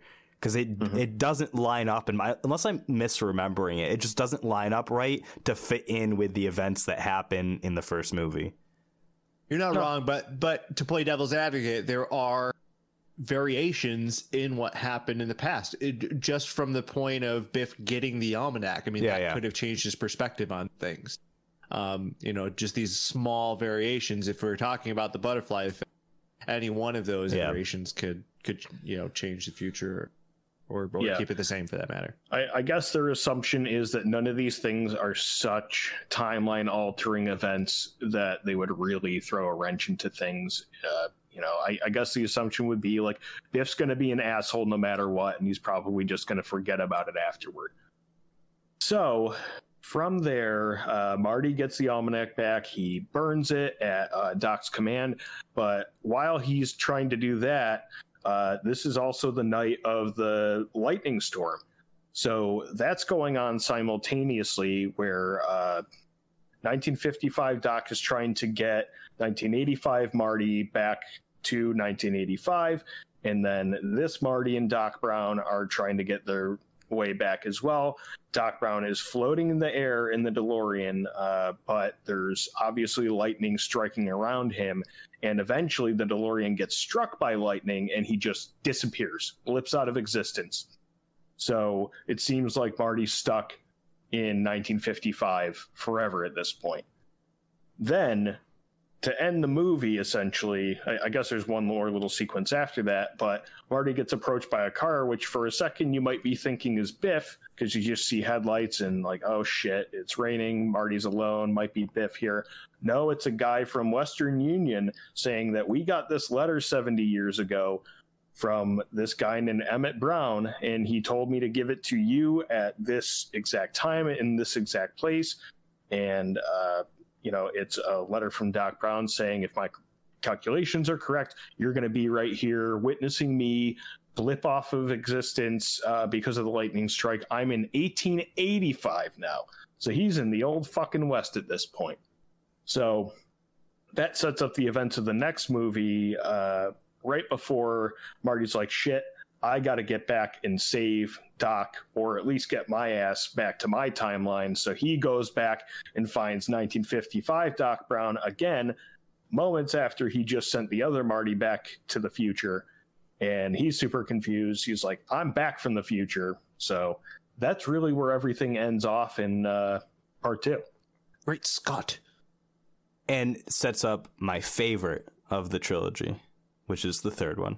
Back to the Future Part 3. Interesting. Yeah. Very interesting. Okay. You know what's interesting about the kind of the end of that movie? So, there's one scene in all three of these movies that you can watch and not know which movie it's from. The clock tower scene where they actually do it's in every movie almost exactly the same. Same footage used. Yep. Yeah. Yep. Yeah, that's like the one scene that's perfectly consistent through each movie.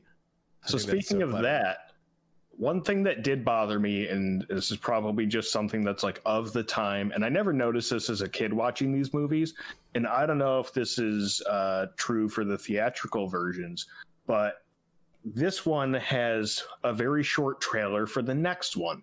And then going into the next one, there's a short recap from the last one. I'm just thinking to myself, like, nobody goes and watches the third in a series of movies without having seen the first two. And if you do, I think that's a crime punishable by death. But it just bothered me a little bit. It's like, this isn't a TV show. And the movies were released 1989, 1990, 2 and 3. So people wouldn't have forgotten it. And I'm sure if they're going to see it, they're watching their VHS of 2. So that just got to me a little bit. Maybe it's of its time. I don't know if any other movies did that, but it was very weird to see that from a movie standpoint, like previously on. Yeah, no, I agree. The end of the fact that there's like a trailer at the end of Back to the Future 2 was really kind of strange, but yeah, I guess it shows you that they knew what direction they were going the whole time. Yeah.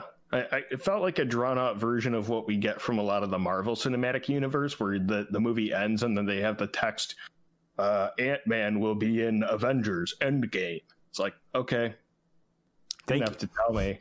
You're right. It's like, all right, cool, thanks. Did Back to the Future 2 seem like the longest movie of all time? Oh, I hated it. It did, because you're watching the first movie again for half of it. Yeah. They saved themselves from having to write half of a movie by just introducing the plot point that he has to get the almanac back. Yeah. It was not all that long, but it seemed like it lasted forever, just because there's just so many acts that they had to go through. Yeah. You know, I just wanted to point that out about this movie. No, you're not wrong. And to go a little further on that, just like break it down quickly, you start that movie off with where it leaves off in the first one, where you got to go back and do something about your kids. And that lasts about 15 minutes. And then the rest of the movie is how Biff biffed up the timeline and then going back to stop that. So yeah, it's a lot of threads going on in the same movie. A lot of things to get from point A to point B, and it's like A, B, C, D, back to B. Yeah. Right. It was a lot. It's a lot of jumping. It's interesting, and I think they all had a similar runtime of like an hour and 55 minutes or something like that. So for that to feel longer was, yeah. Yeah, not even. It's just over 100 minutes for each movie. Yeah, I'm trying to look up the time. I'm looking up the third one right now, and if this is true, once I confirm, it's actually the shortest movie of the three. It's the shortest movie, but it seems like the longest movie. Yeah. It actually that's the first one again. It is. It's 108 is the run time for Back to the Future 2, 116 for Back to the Future 1, and 119 for Back to the Future 3. Yeah. So, yep, it's the shortest, yet it feels like the longest. It feels like the longest movie. Not only of this trilogy, period, I think just ever. Yeah. And I think when you end up saying that about a movie, it's usually not a good thing about it, I guess. It's not the strongest part of this movie, for sure. Yeah. You know, like it takes too much out of you, I think. Yeah. But it's not to say I didn't like it. Yeah. Well, let's not take too much out of our listeners and move on to the next one, unless Andy has something else. No, I just wanted to say I didn't like it. I didn't like this one a lot. I got that vibe. So let's get into the third one. So yeah.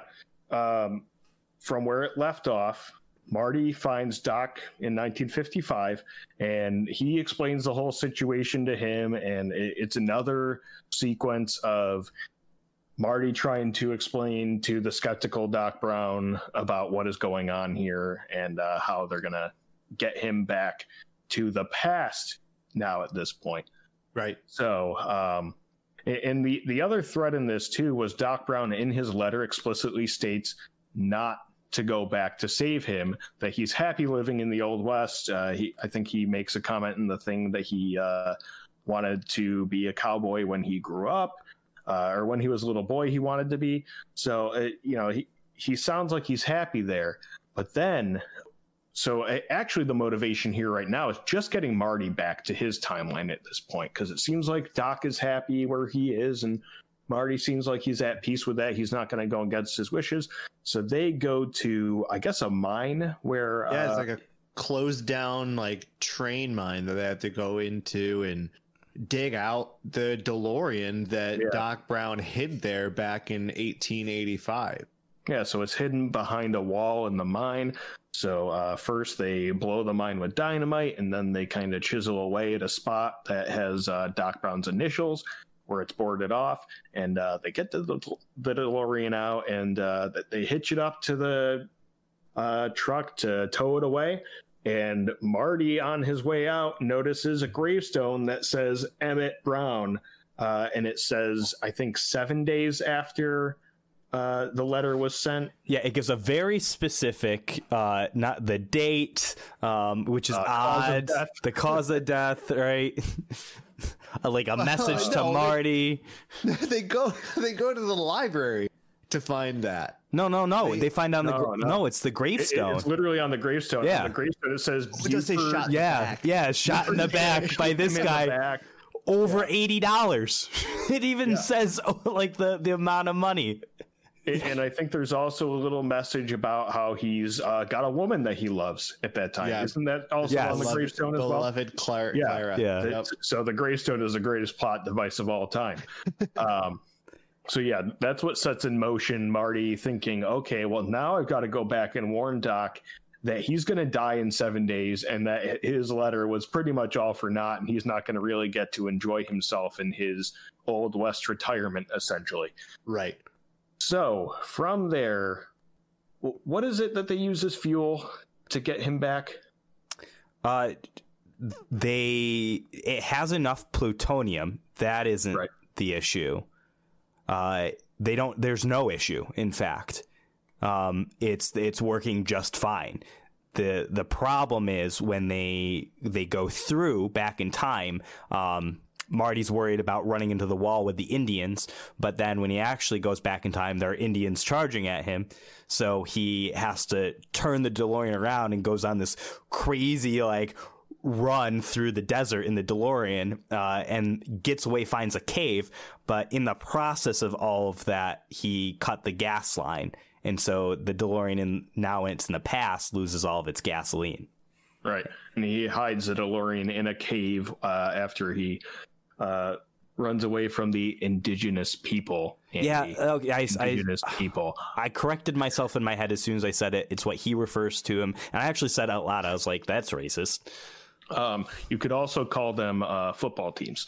Football teams. Yeah. That's the Washington that's football one of my team. favorite new jokes now.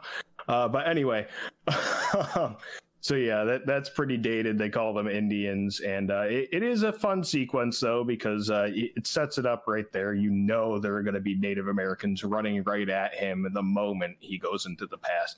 So yeah, he hides the DeLorean. He goes into town in his super ridiculous cowboy getup. That is like a joke of a cowboy getup, while wearing Nikes, because he has to throw his boots down because there's a bear in the cave as well. That chases him away. Hold on, we can't forget though, because he doesn't go into town yet. He hits his head, because this is this motif that gets played through it, over and over again, because he smacks his head when he falls down the hill running away, and he's awakened again by his mother cleaning him up, who's not his mother, but it's his great grandmother, who's played by Leah Thomas. On his dad's side. On his dad's side. Yeah. So that's what brought up. Yeah, I mentioned it earlier, but yeah, if she's gonna look the way she does, there's been incest going on in the McFly family forever. It's Inception.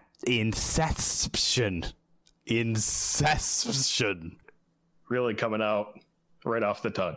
Yeah, I had it in my head, and then I tried saying it loud. Incestion. I think you got to leave that P out. The P is really what gets you there, I think. Incestion? I don't know if that's the word. Incestion. I don't know. I don't think that's enough. I think either way, incession. We get what you're talking about. But yeah, they're Irish immigrants that came to America for a better life, which apparently they are leading. But it is still the Old West, and nothing was very good in the Old West. So Marty just sits down for dinner, has a gross dinner with some gross water, and It You're looked getting really worms nasty. from that water. Yeah, for sure. And then he gets a hat and he goes to find Doc Brown, Yeah, he's got to go find the blacksmith in town. the blacksmith.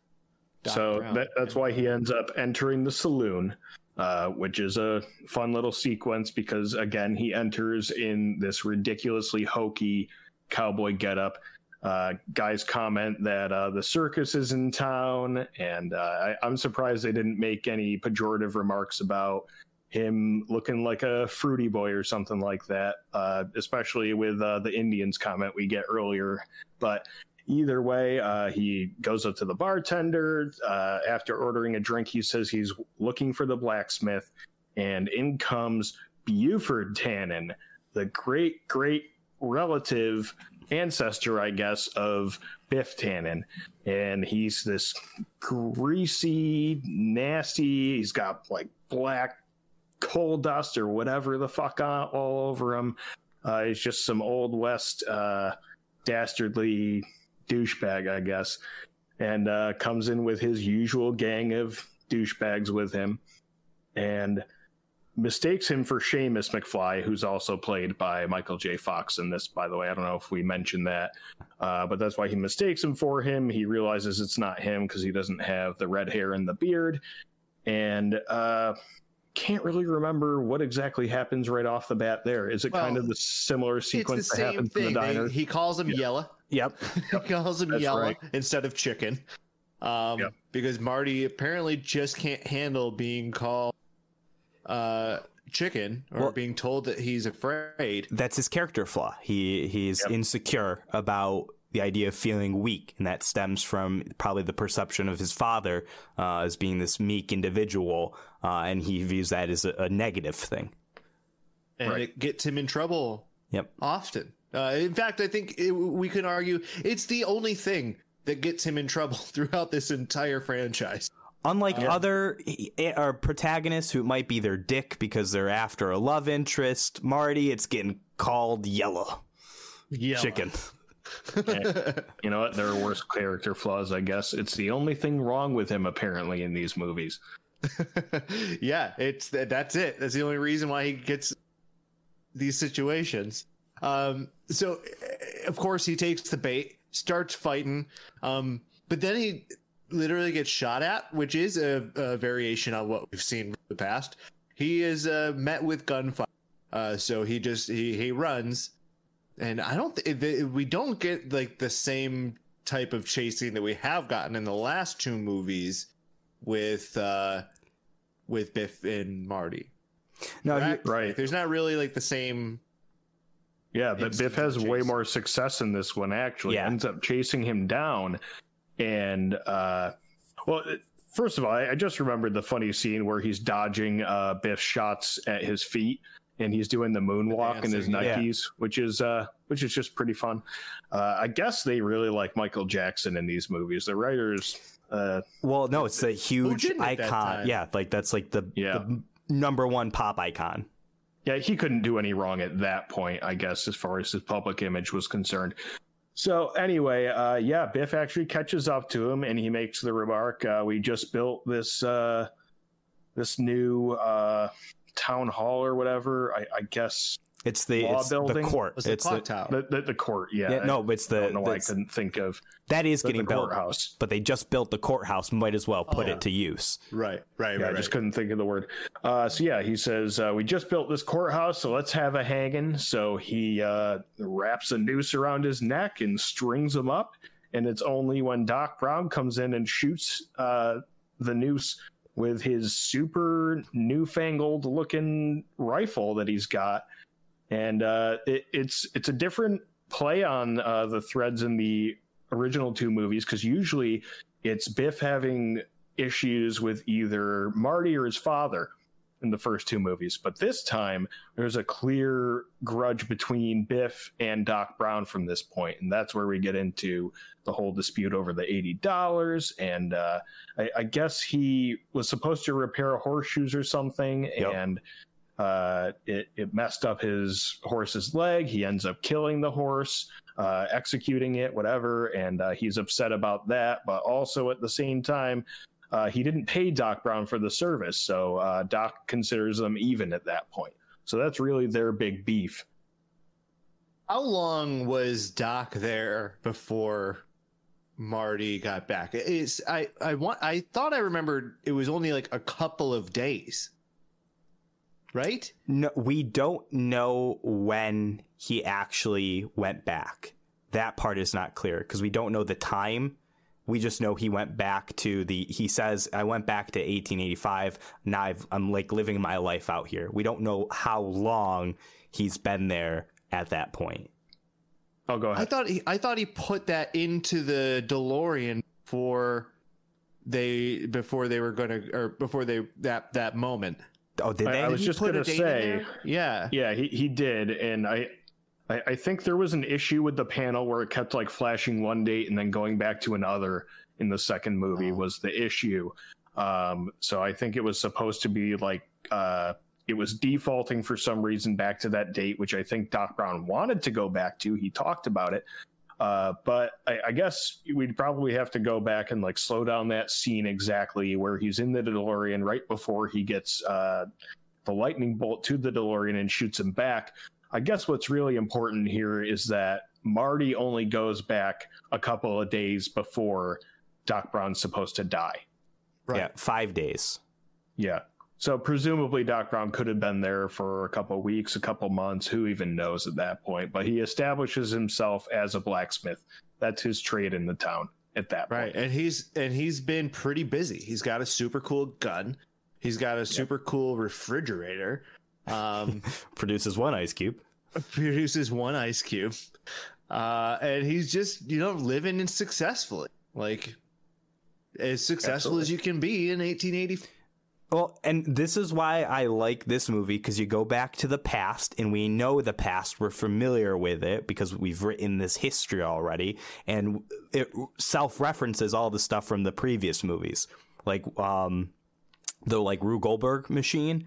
He has that again in the past. We see it as like the refrigerator, right? Is this whole like crazy contraption just to get like one ice cube produced. And then a little later, we see like his whole breakfast routine again. But this time, in the 1850s where you got, not 1850s. 1885, yeah.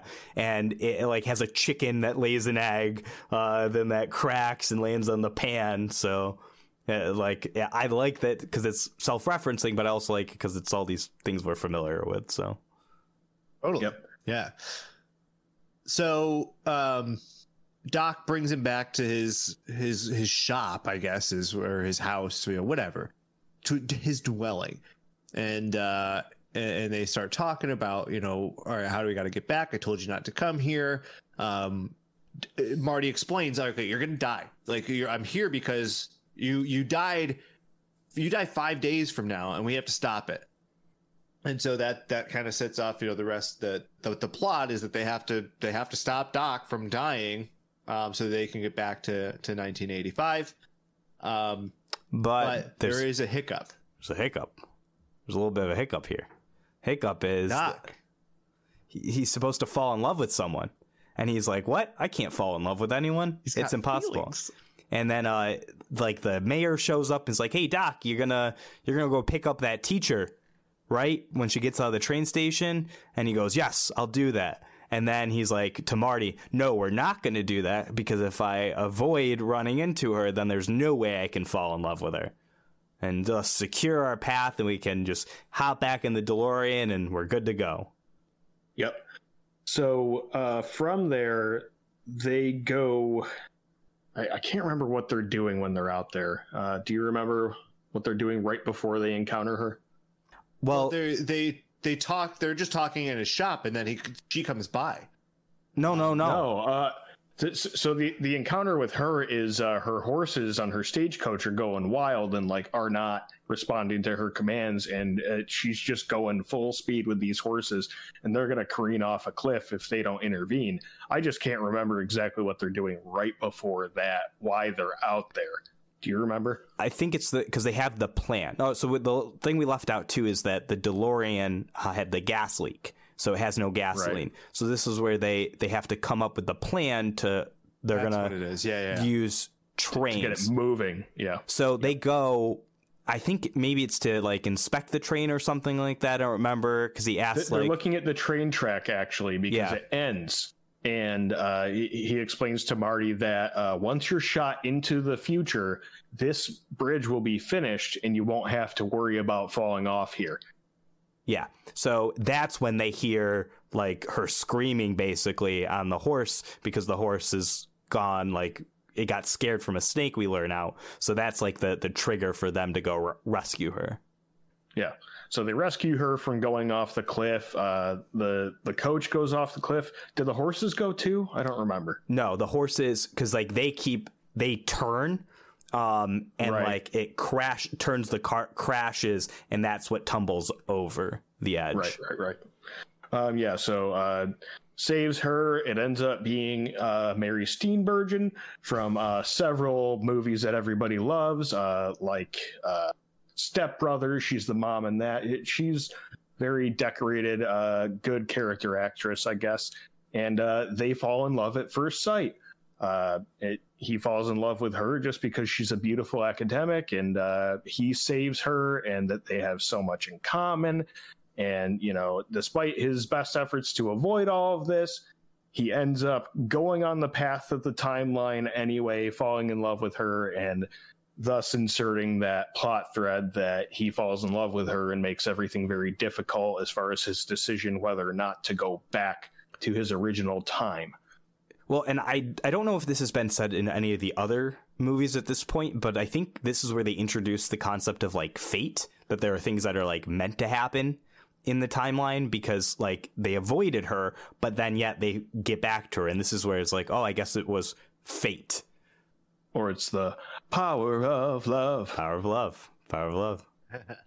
Exactly. Oh, yeah. Now we can end the podcast. No. So what do we get into from there? I'm sorry, I'm really having a hard time. No, this is I like this one. So I remember this one. And plus it helps that we just watched it today too.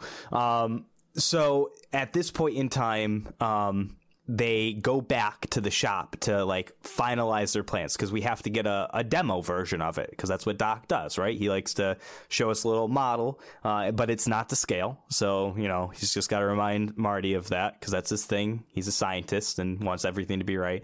So they're going through like their plan, and they reference that there's a point of no return, that once we get to this part where it's like the windmill, it's either gonna send them into the future or it's not gonna work and they're gonna die. So this is like all the stakes. This is either gonna work and they are successful, or it doesn't work and they're fucking dead. And then they get interrupted by the teacher, whatever I forget the character, not Bella. Clara, yeah. Clara. She shows up because she's got her telescope and she wants to get fixed by Doc, and Marty's trying to like say no, like we got other things, and of course Doc's in love, so he's like, yes, of course I'll do it, and she's like, oh great, I want to pay you, and Doc's like, no, I don't want to, and he's like, I'll get to work on it right now, and she's like, oh no, I don't want you to do that because tonight's the festival and you gotta like do the festival. And he's like, oh, of course I'll be there. So now Marty's like, no, Doc, we gotta like focus on our plan. Why are you taking us on this side quest here? We gotta get to work on it. He's like, no, Marty, it's fine, like we'll be able to do this. And meanwhile it's just because he's in love. So they go to the festival at the night and they're hanging, having a good time, but past Biff, Mad Dog Buford Mad Dog Tennant. Yeah, Buford Mad Dog Tennant shows up with his crew there, and they're not supposed to have guns, so they meet with the sheriff check their iron in and go in. But meanwhile, Buford has a singleton shot, so he plans on killing. I don't think it is Doc. Yeah, he's gonna kill Doc at this part. So he confronts him. There's this whole confrontation, but meanwhile Seamus and his wife have showed up and they're talking to Marty, and he sees the pot pie thing, or like the pan from the pie, and it says Frisbee on it, and he's like, oh cool, Frisbee, and whatever, which happens to be the thing that he uses to throw at Buford's gun, causing him to miss his shot. and not killing Doc. Right, which is another turn in the timeline because he was supposed to shoot him there, even though this was early from what they initially thought. They thought he was going to die 2 days later, but because he probably wouldn't have been there. Well, what Buford said was that he was gonna shoot him, and it would just that gun couldn't kill him. So instead, it was just gonna let him bleed out and infect. And he's like, "Yeah, it'll be a slow, painful death, and you'll die probably 2 days later." Yeah. And so that's when you're like, "Oh, this is actually when it was supposed to happen." They just got caught off guard, but Marty saves the day. No, I don't. No, I think it wasn't supposed to happen. That's the point, is that this should have happened later, but it didn't. It happened sooner, but it was fate, right? It's going to happen anyway. It's going to happen anyways. That's the concept. That's why I wasn't sure was introduced in the previous films, but it's introduced in this one, that like things are inevitably going to happen, just maybe not the way they were originally. You can't control everything. Yeah. Right. Yeah. The power of love. Point. The power of love. So you're right. Marty saves Doc with a Frisbee, which is a little pie dish, apparently. The Frisbee pie dish. Yep. And then he gets the gun. Buford challenges him to a duel in the middle of town at 8:00 on Monday because he couldn't make it the next 2 days. He had things going on. Yep, busy. He had a rob. He had to rob a station of something. He had a lot to do, so he couldn't be bothered on. He said, "Monday I'll be free. We can, and somebody will die." And that actually works out for Doc and Marty as far as their plan, because they're supposed to fuck off the hell out of there before that. So at least just according to their plan, Doc obviously says, well, anything could happen, which is foreshadowing to things not quite going according to plan. But so he's challenged to the duel, and that's a little plot thread for later on. But Doc gets closer to Clara and kind of builds on their love. I guess we assume they get it the fuck on, because they've got a passionate kiss, and later on in the movie she seems to imply that they did something there, that he used her. Dude. Well, even in like the immediate like next day scene after like their date night or whatever, Doc's got his coat on his shoulder, he's all happy, and like that's a man who just got laid. That's exactly what that is. Yeah, he's humming the power of love as he walks home.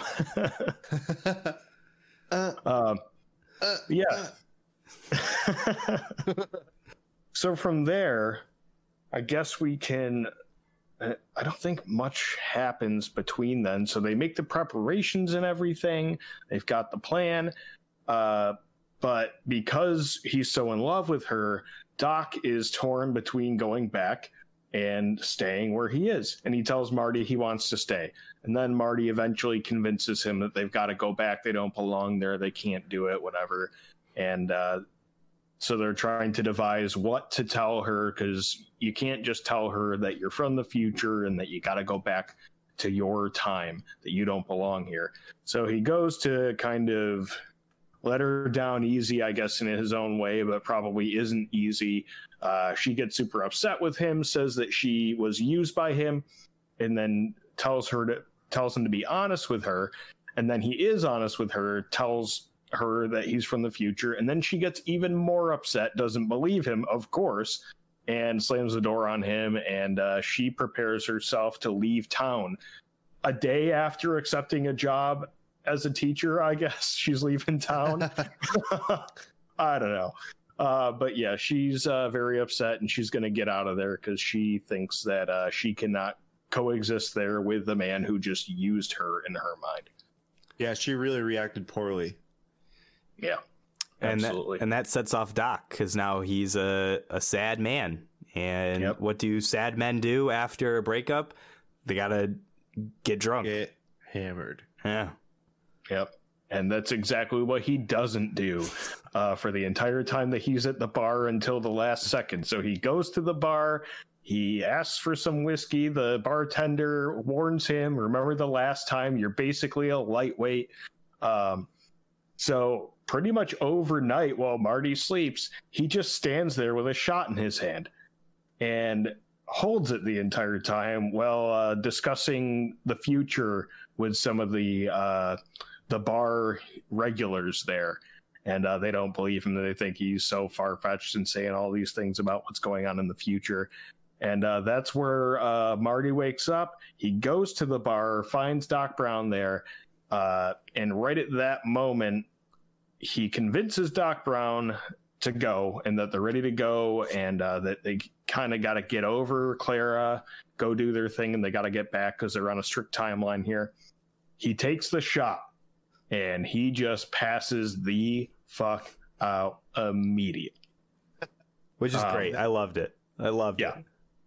Yeah, and the bartender even yells like, don't, right before he does it, because he's seen what happens to Doc, especially with that kind of shot. So he is out for the count at that point. They concoct some kind of wake-up drink of like pickle juice, hot sauce, all this other shit.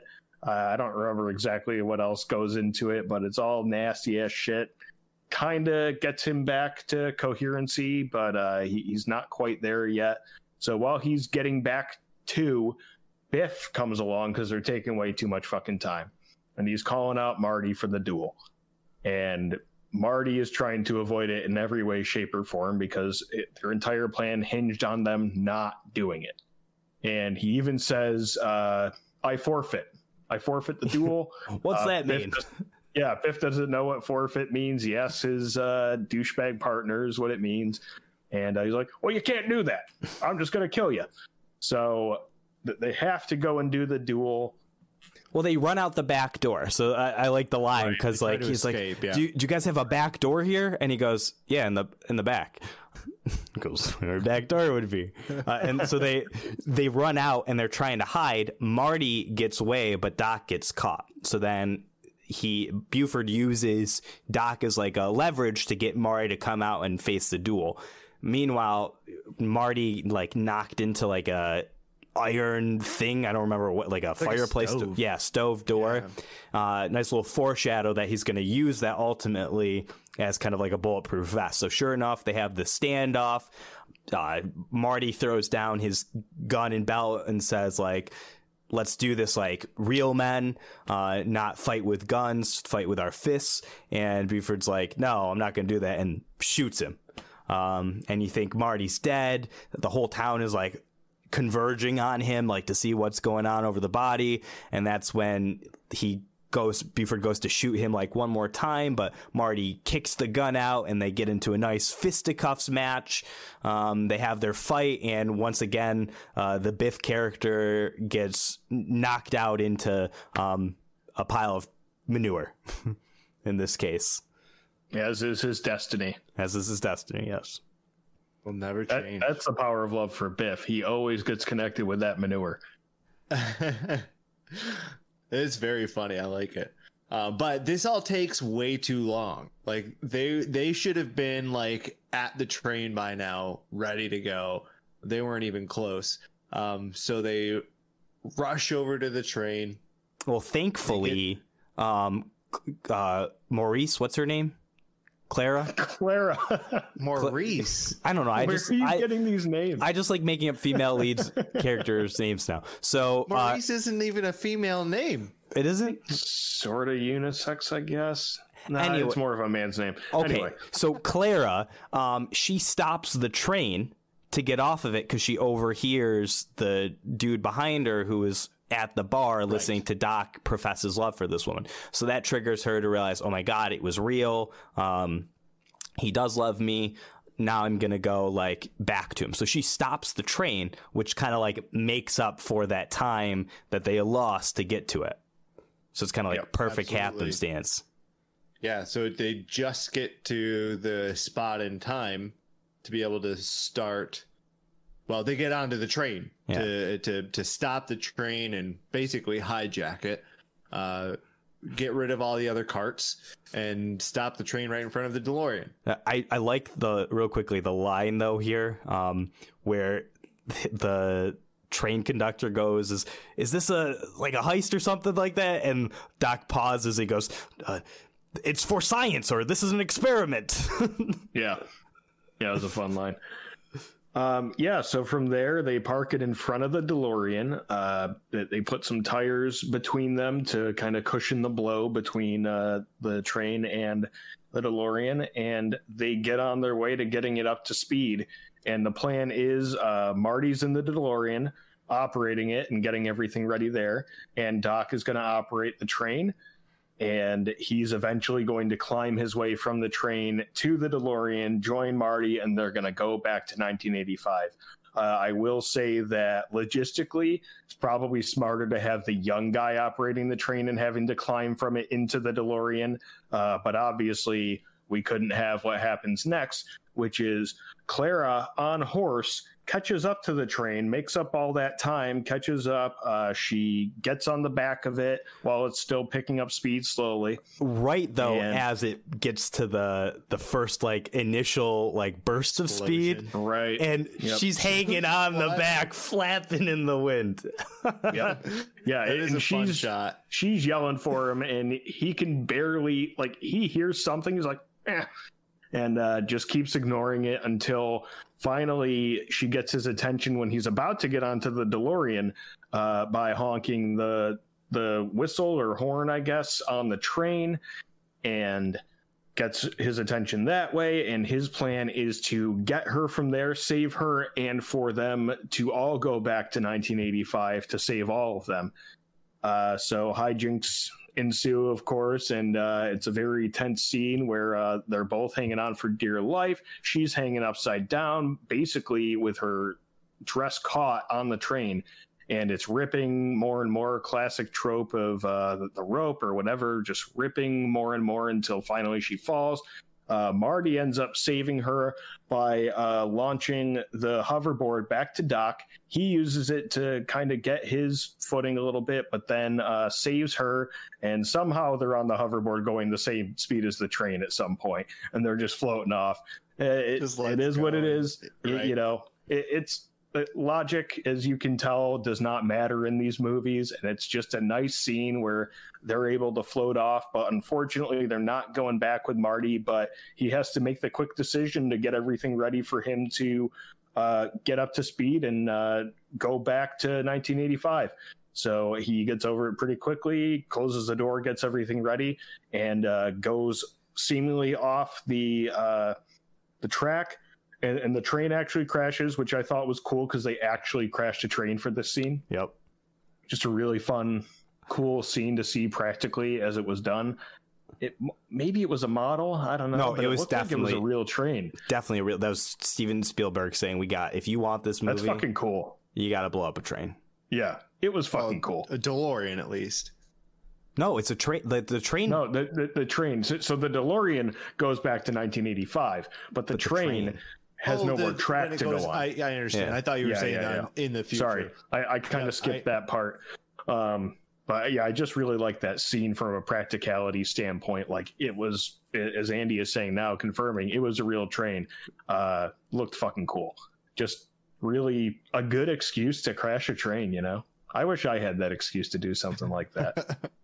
So anyway, from there, Marty's back in 1985. He's on the train tracks. Everybody's yelling at him because there's a train coming, and he's delirious from traveling in time, doesn't realize what's happening right away, kind of almost like shell-shocked in one of those moments if somebody threw a flashbang, almost like he didn't seem like he could hear anybody. He was kind of delirious. So finally, he sees that there is a train coming, and he has to split second get out of the DeLorean. So he jumps out. The DeLorean is just shattered into a million pieces. And what did Doc tell him several times before that, though? When you get back, destroy the DeLorean. So the train does it for him. He doesn't have to worry about it. Looks like he's a little sad about it. But either way, he's back to his original timeline, the one that he had altered originally. What does he do from there? Goes back home, right? He goes back to his house, He sees that the future is, or the present is similar to where it would have been fixed after the events of the second film. So he thinks all is good. Is the second film or the first one?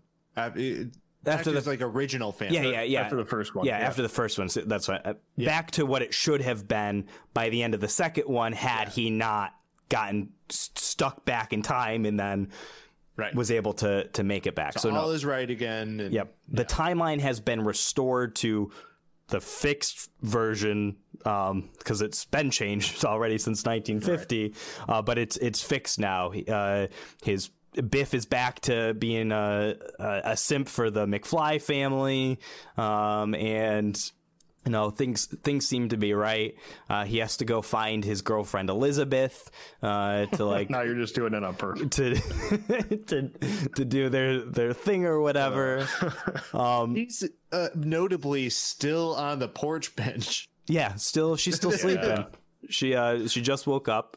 To his kiss. 1.5 movies, she's been on a porch bench. And so that's interesting. She's got this still that piece of paper though from the last movie, the fax. Correct. Yep.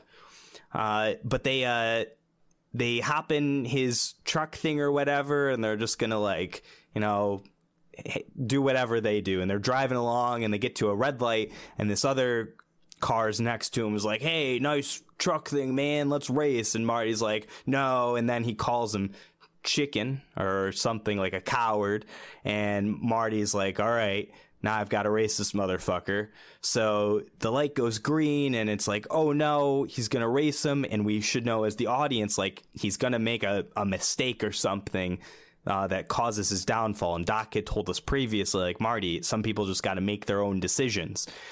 So instead of racing, he does that quick like turnaround maneuver to go backwards. And he watches the car go forward that's supposed to be racing, and at an intersection, what's the car? Rolls-Royce comes out and puts on its brakes, and Marty realizes, oh my God, if I had, gone through with racing him, I would have crashed into the car, and that was the event or whatever. And then the paper. The paper. The "you're fired" disappears from the paper. Jennifer said it. Yeah. Super climactic. And it goes to show that your future is not written. Future's not written. Yep. So literally says that when he comes back. That's true. It's very on the nose. On his new time machine, which was made out of a steam engine. It's actually pretty fucking cool. It's awesome. Yeah. It looks great. He comes back with Clara, and he's got a whole family with him. He's got 2 kids, one named Jules, one named Vern, after their favorite author. And he essentially came back just to say, Marty, I'm okay.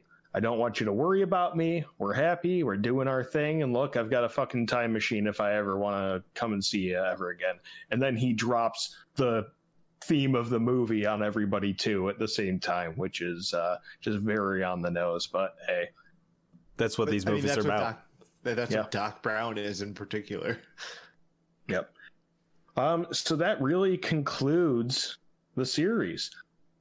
As far as the plot and everything, you kind of wrap up our final thoughts on everything. Sure.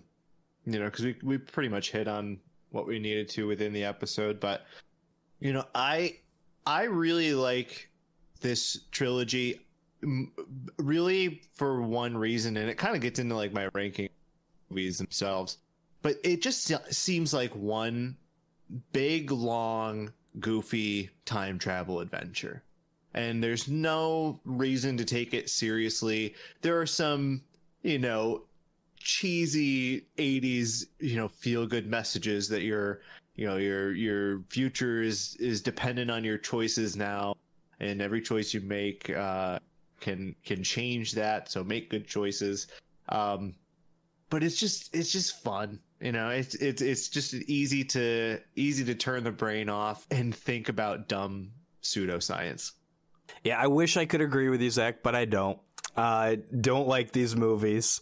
That being said, I will say this has been, I think, the best franchise we've reviewed so far in the podcast.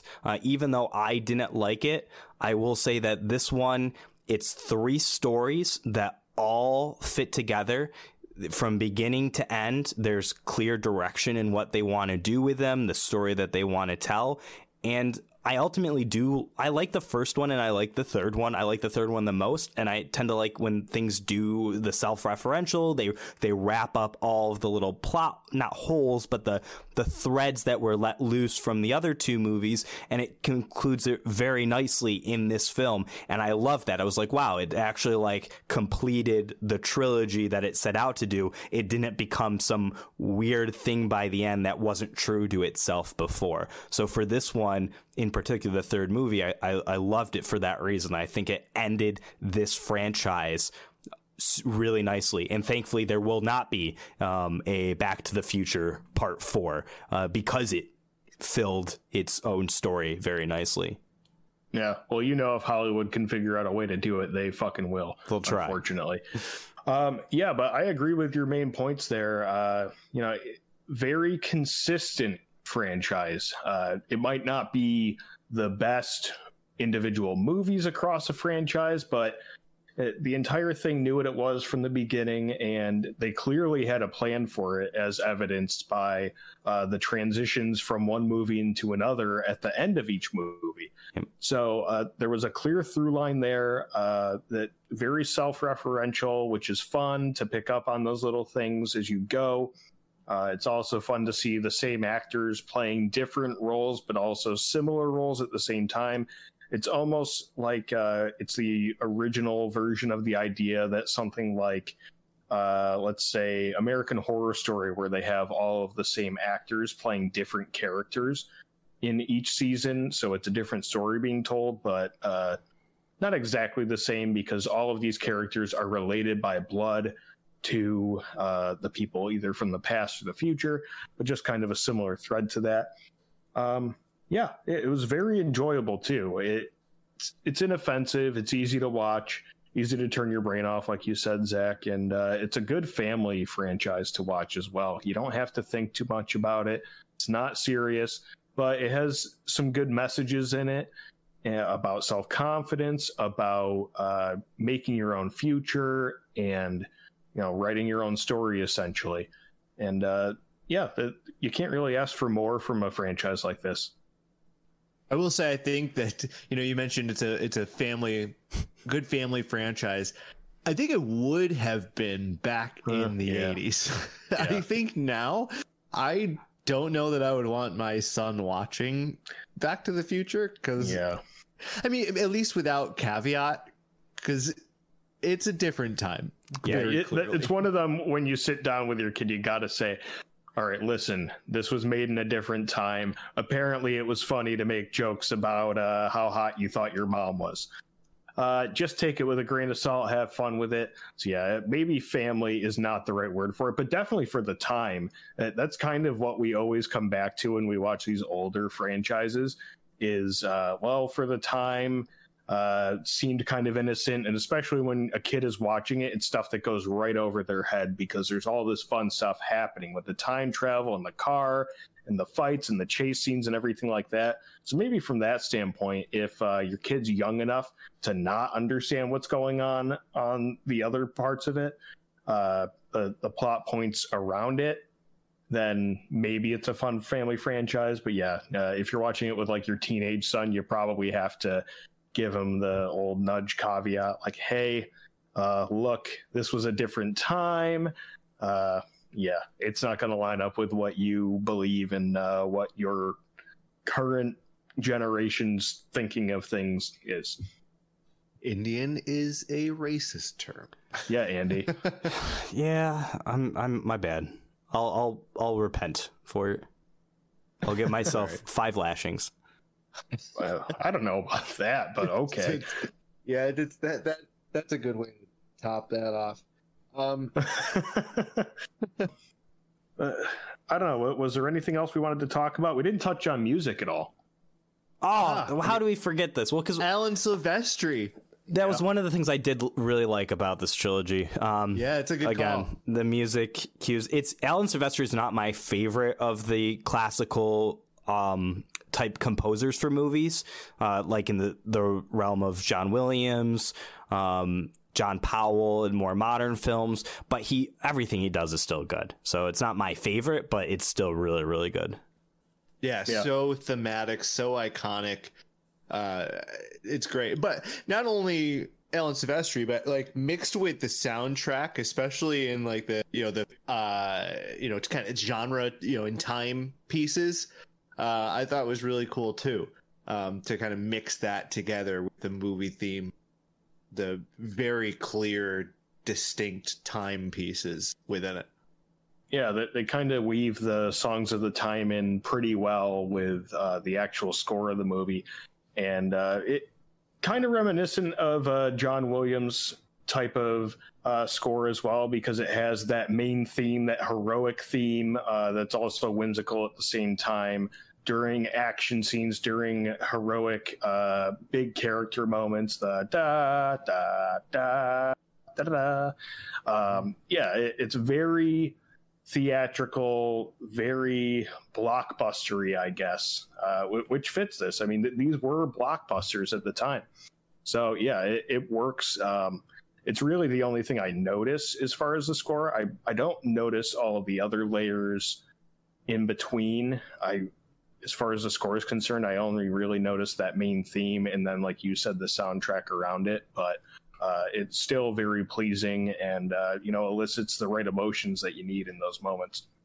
Well, it's super dramatic for a super dopey film series. You know what I mean? Like I like that juxtaposition, like having the super serious, dramatic, thematic score to this just goofy pseudoscience comedy film. Absolutely. Well, that's all I've got. What about you guys?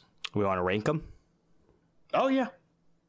Andy, I'm dying to hear yours. I'll start. Okay. So it's a close call between 3 and 1, and I will say I enjoyed 3 more so than 1.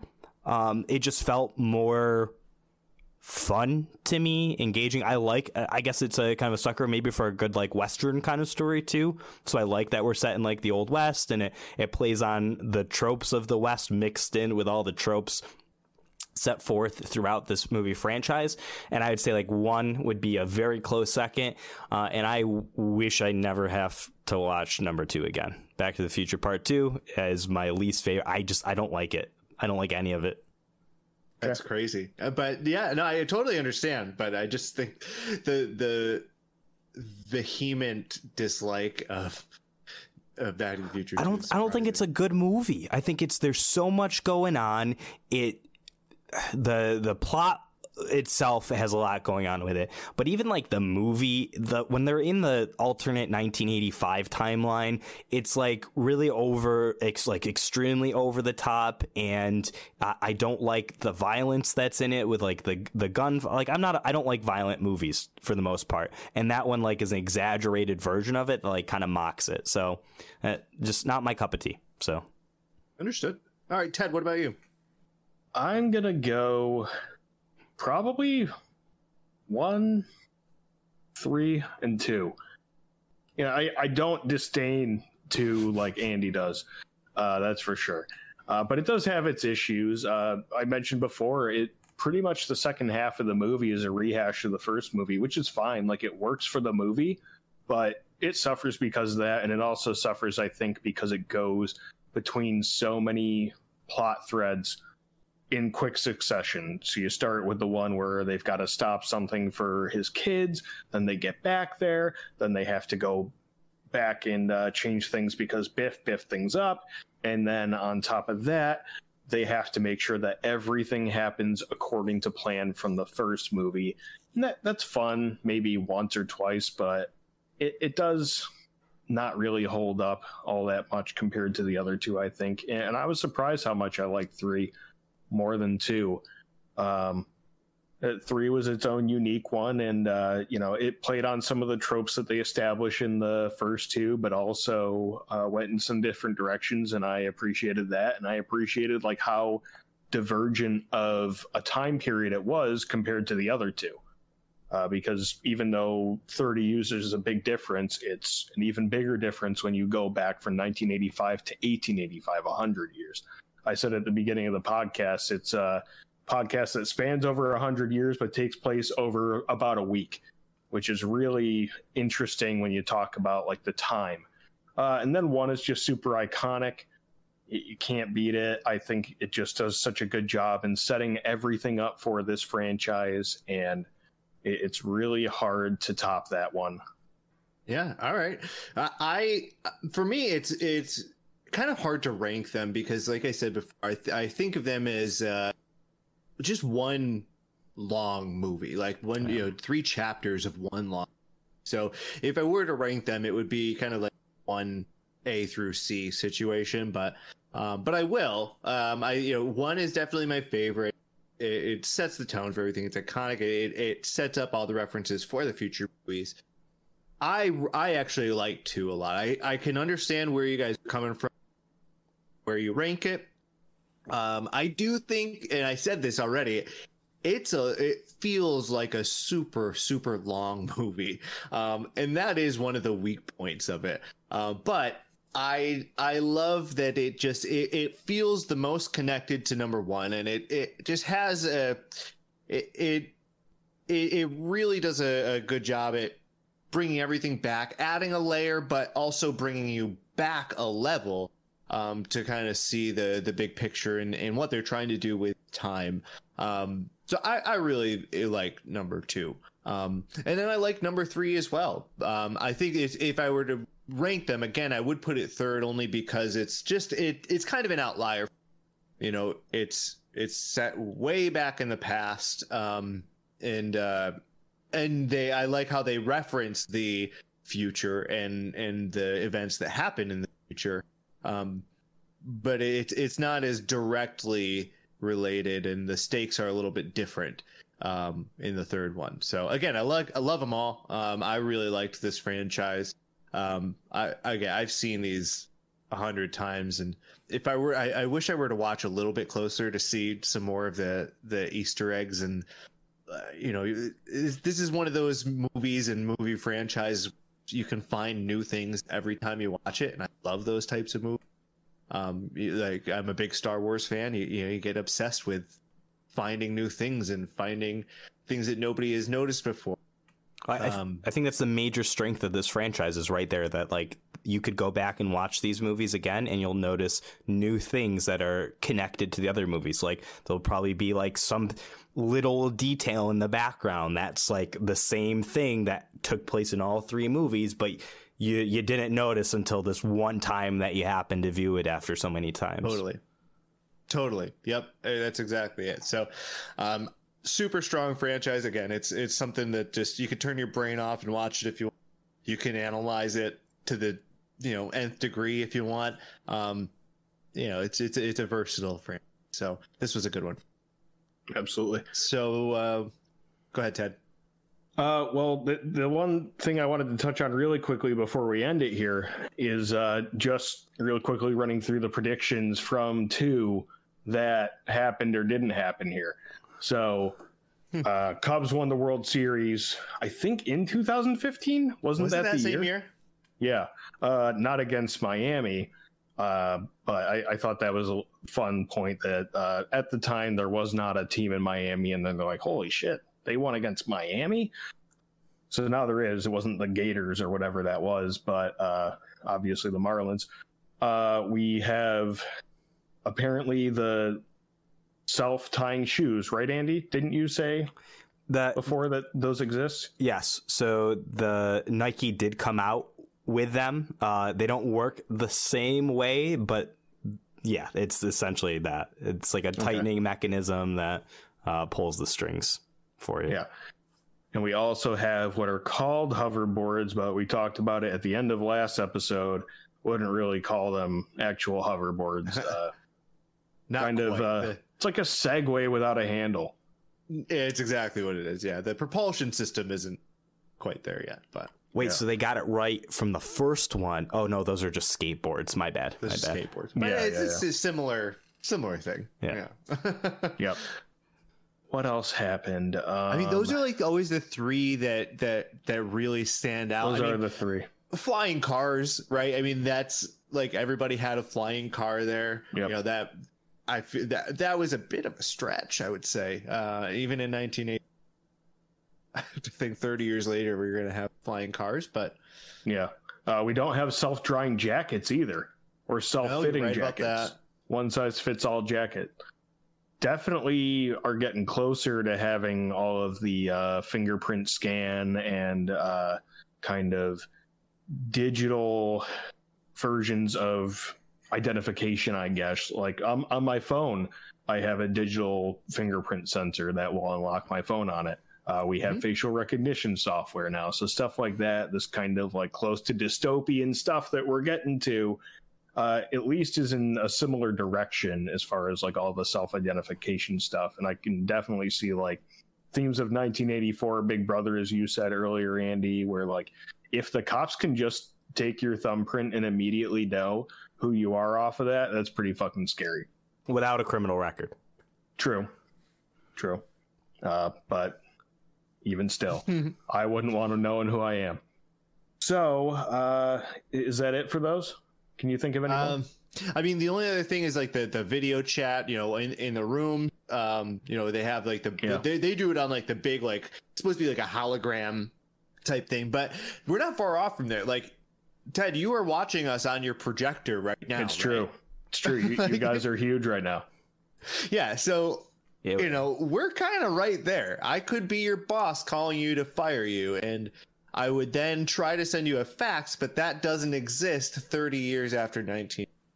I mean, it exists, but it's not very widely used still. I don't have a fax machine in my house. I don't either. But I don't think most residentials have a fax machine. No. And it's to the point, too, where faxes are sent digitally now. My place of work, we send faxes digitally to like doctors' offices because they still take faxes. Yeah. But I upload a PDF and it sends via email essentially to their fax machine. Right. Yeah. You got to be PCI compliant. Yeah. Anything else you guys can think of, or do we want to wrap this thing up? That's it for the predictions. Yeah, let's get out of here. What's next? Well, we're recording pretty late in December here, and we're going to cram an episode for December for Christmas. Sorry to any other religions and holidays out there. They don't make many Kwanzaa movies. They don't make many Hanukkah movies, and they definitely don't make any franchises about them. So here we are. The only franchise we could find other than like Santa Paws was the Santa Claus movies. Yeah, we talked long and hard about the Santa Paws movies and where those stemmed off from the Air Bud movies, but that's we're gonna wormhole. Yeah, we don't want to go down there. Yeah. So we're going with the Tim Allen Santa Claus movies. So you know that Tim Allen's a guy who loves white powder, and he gets a lot of it in those movies. So yes. we're gonna go watch the Santa Claus trilogy. I'm excited for it. I like those movies a lot, and I've seen them quite a bit around my house. My wife particularly enjoys them. She loves Christmas movies, so I'm sure she's gonna be right there with me watching them. This should be a nice, accessible episode for everybody. So, you know, I think most people have seen at least the Santa Claus one. So catch up on the Santa Claus and join us in our discussion for next episode. Thanks for listening. If you enjoyed this episode, find us on most podcast platforms like Spotify and Apple Podcasts. Follow us on Twitter @FranchiseFlix for new episodes and other content. You can follow Andy on Twitch and Instagram @Darth Buckman, and follow Zach on Twitter @_Zach Russo. Talk to you next time.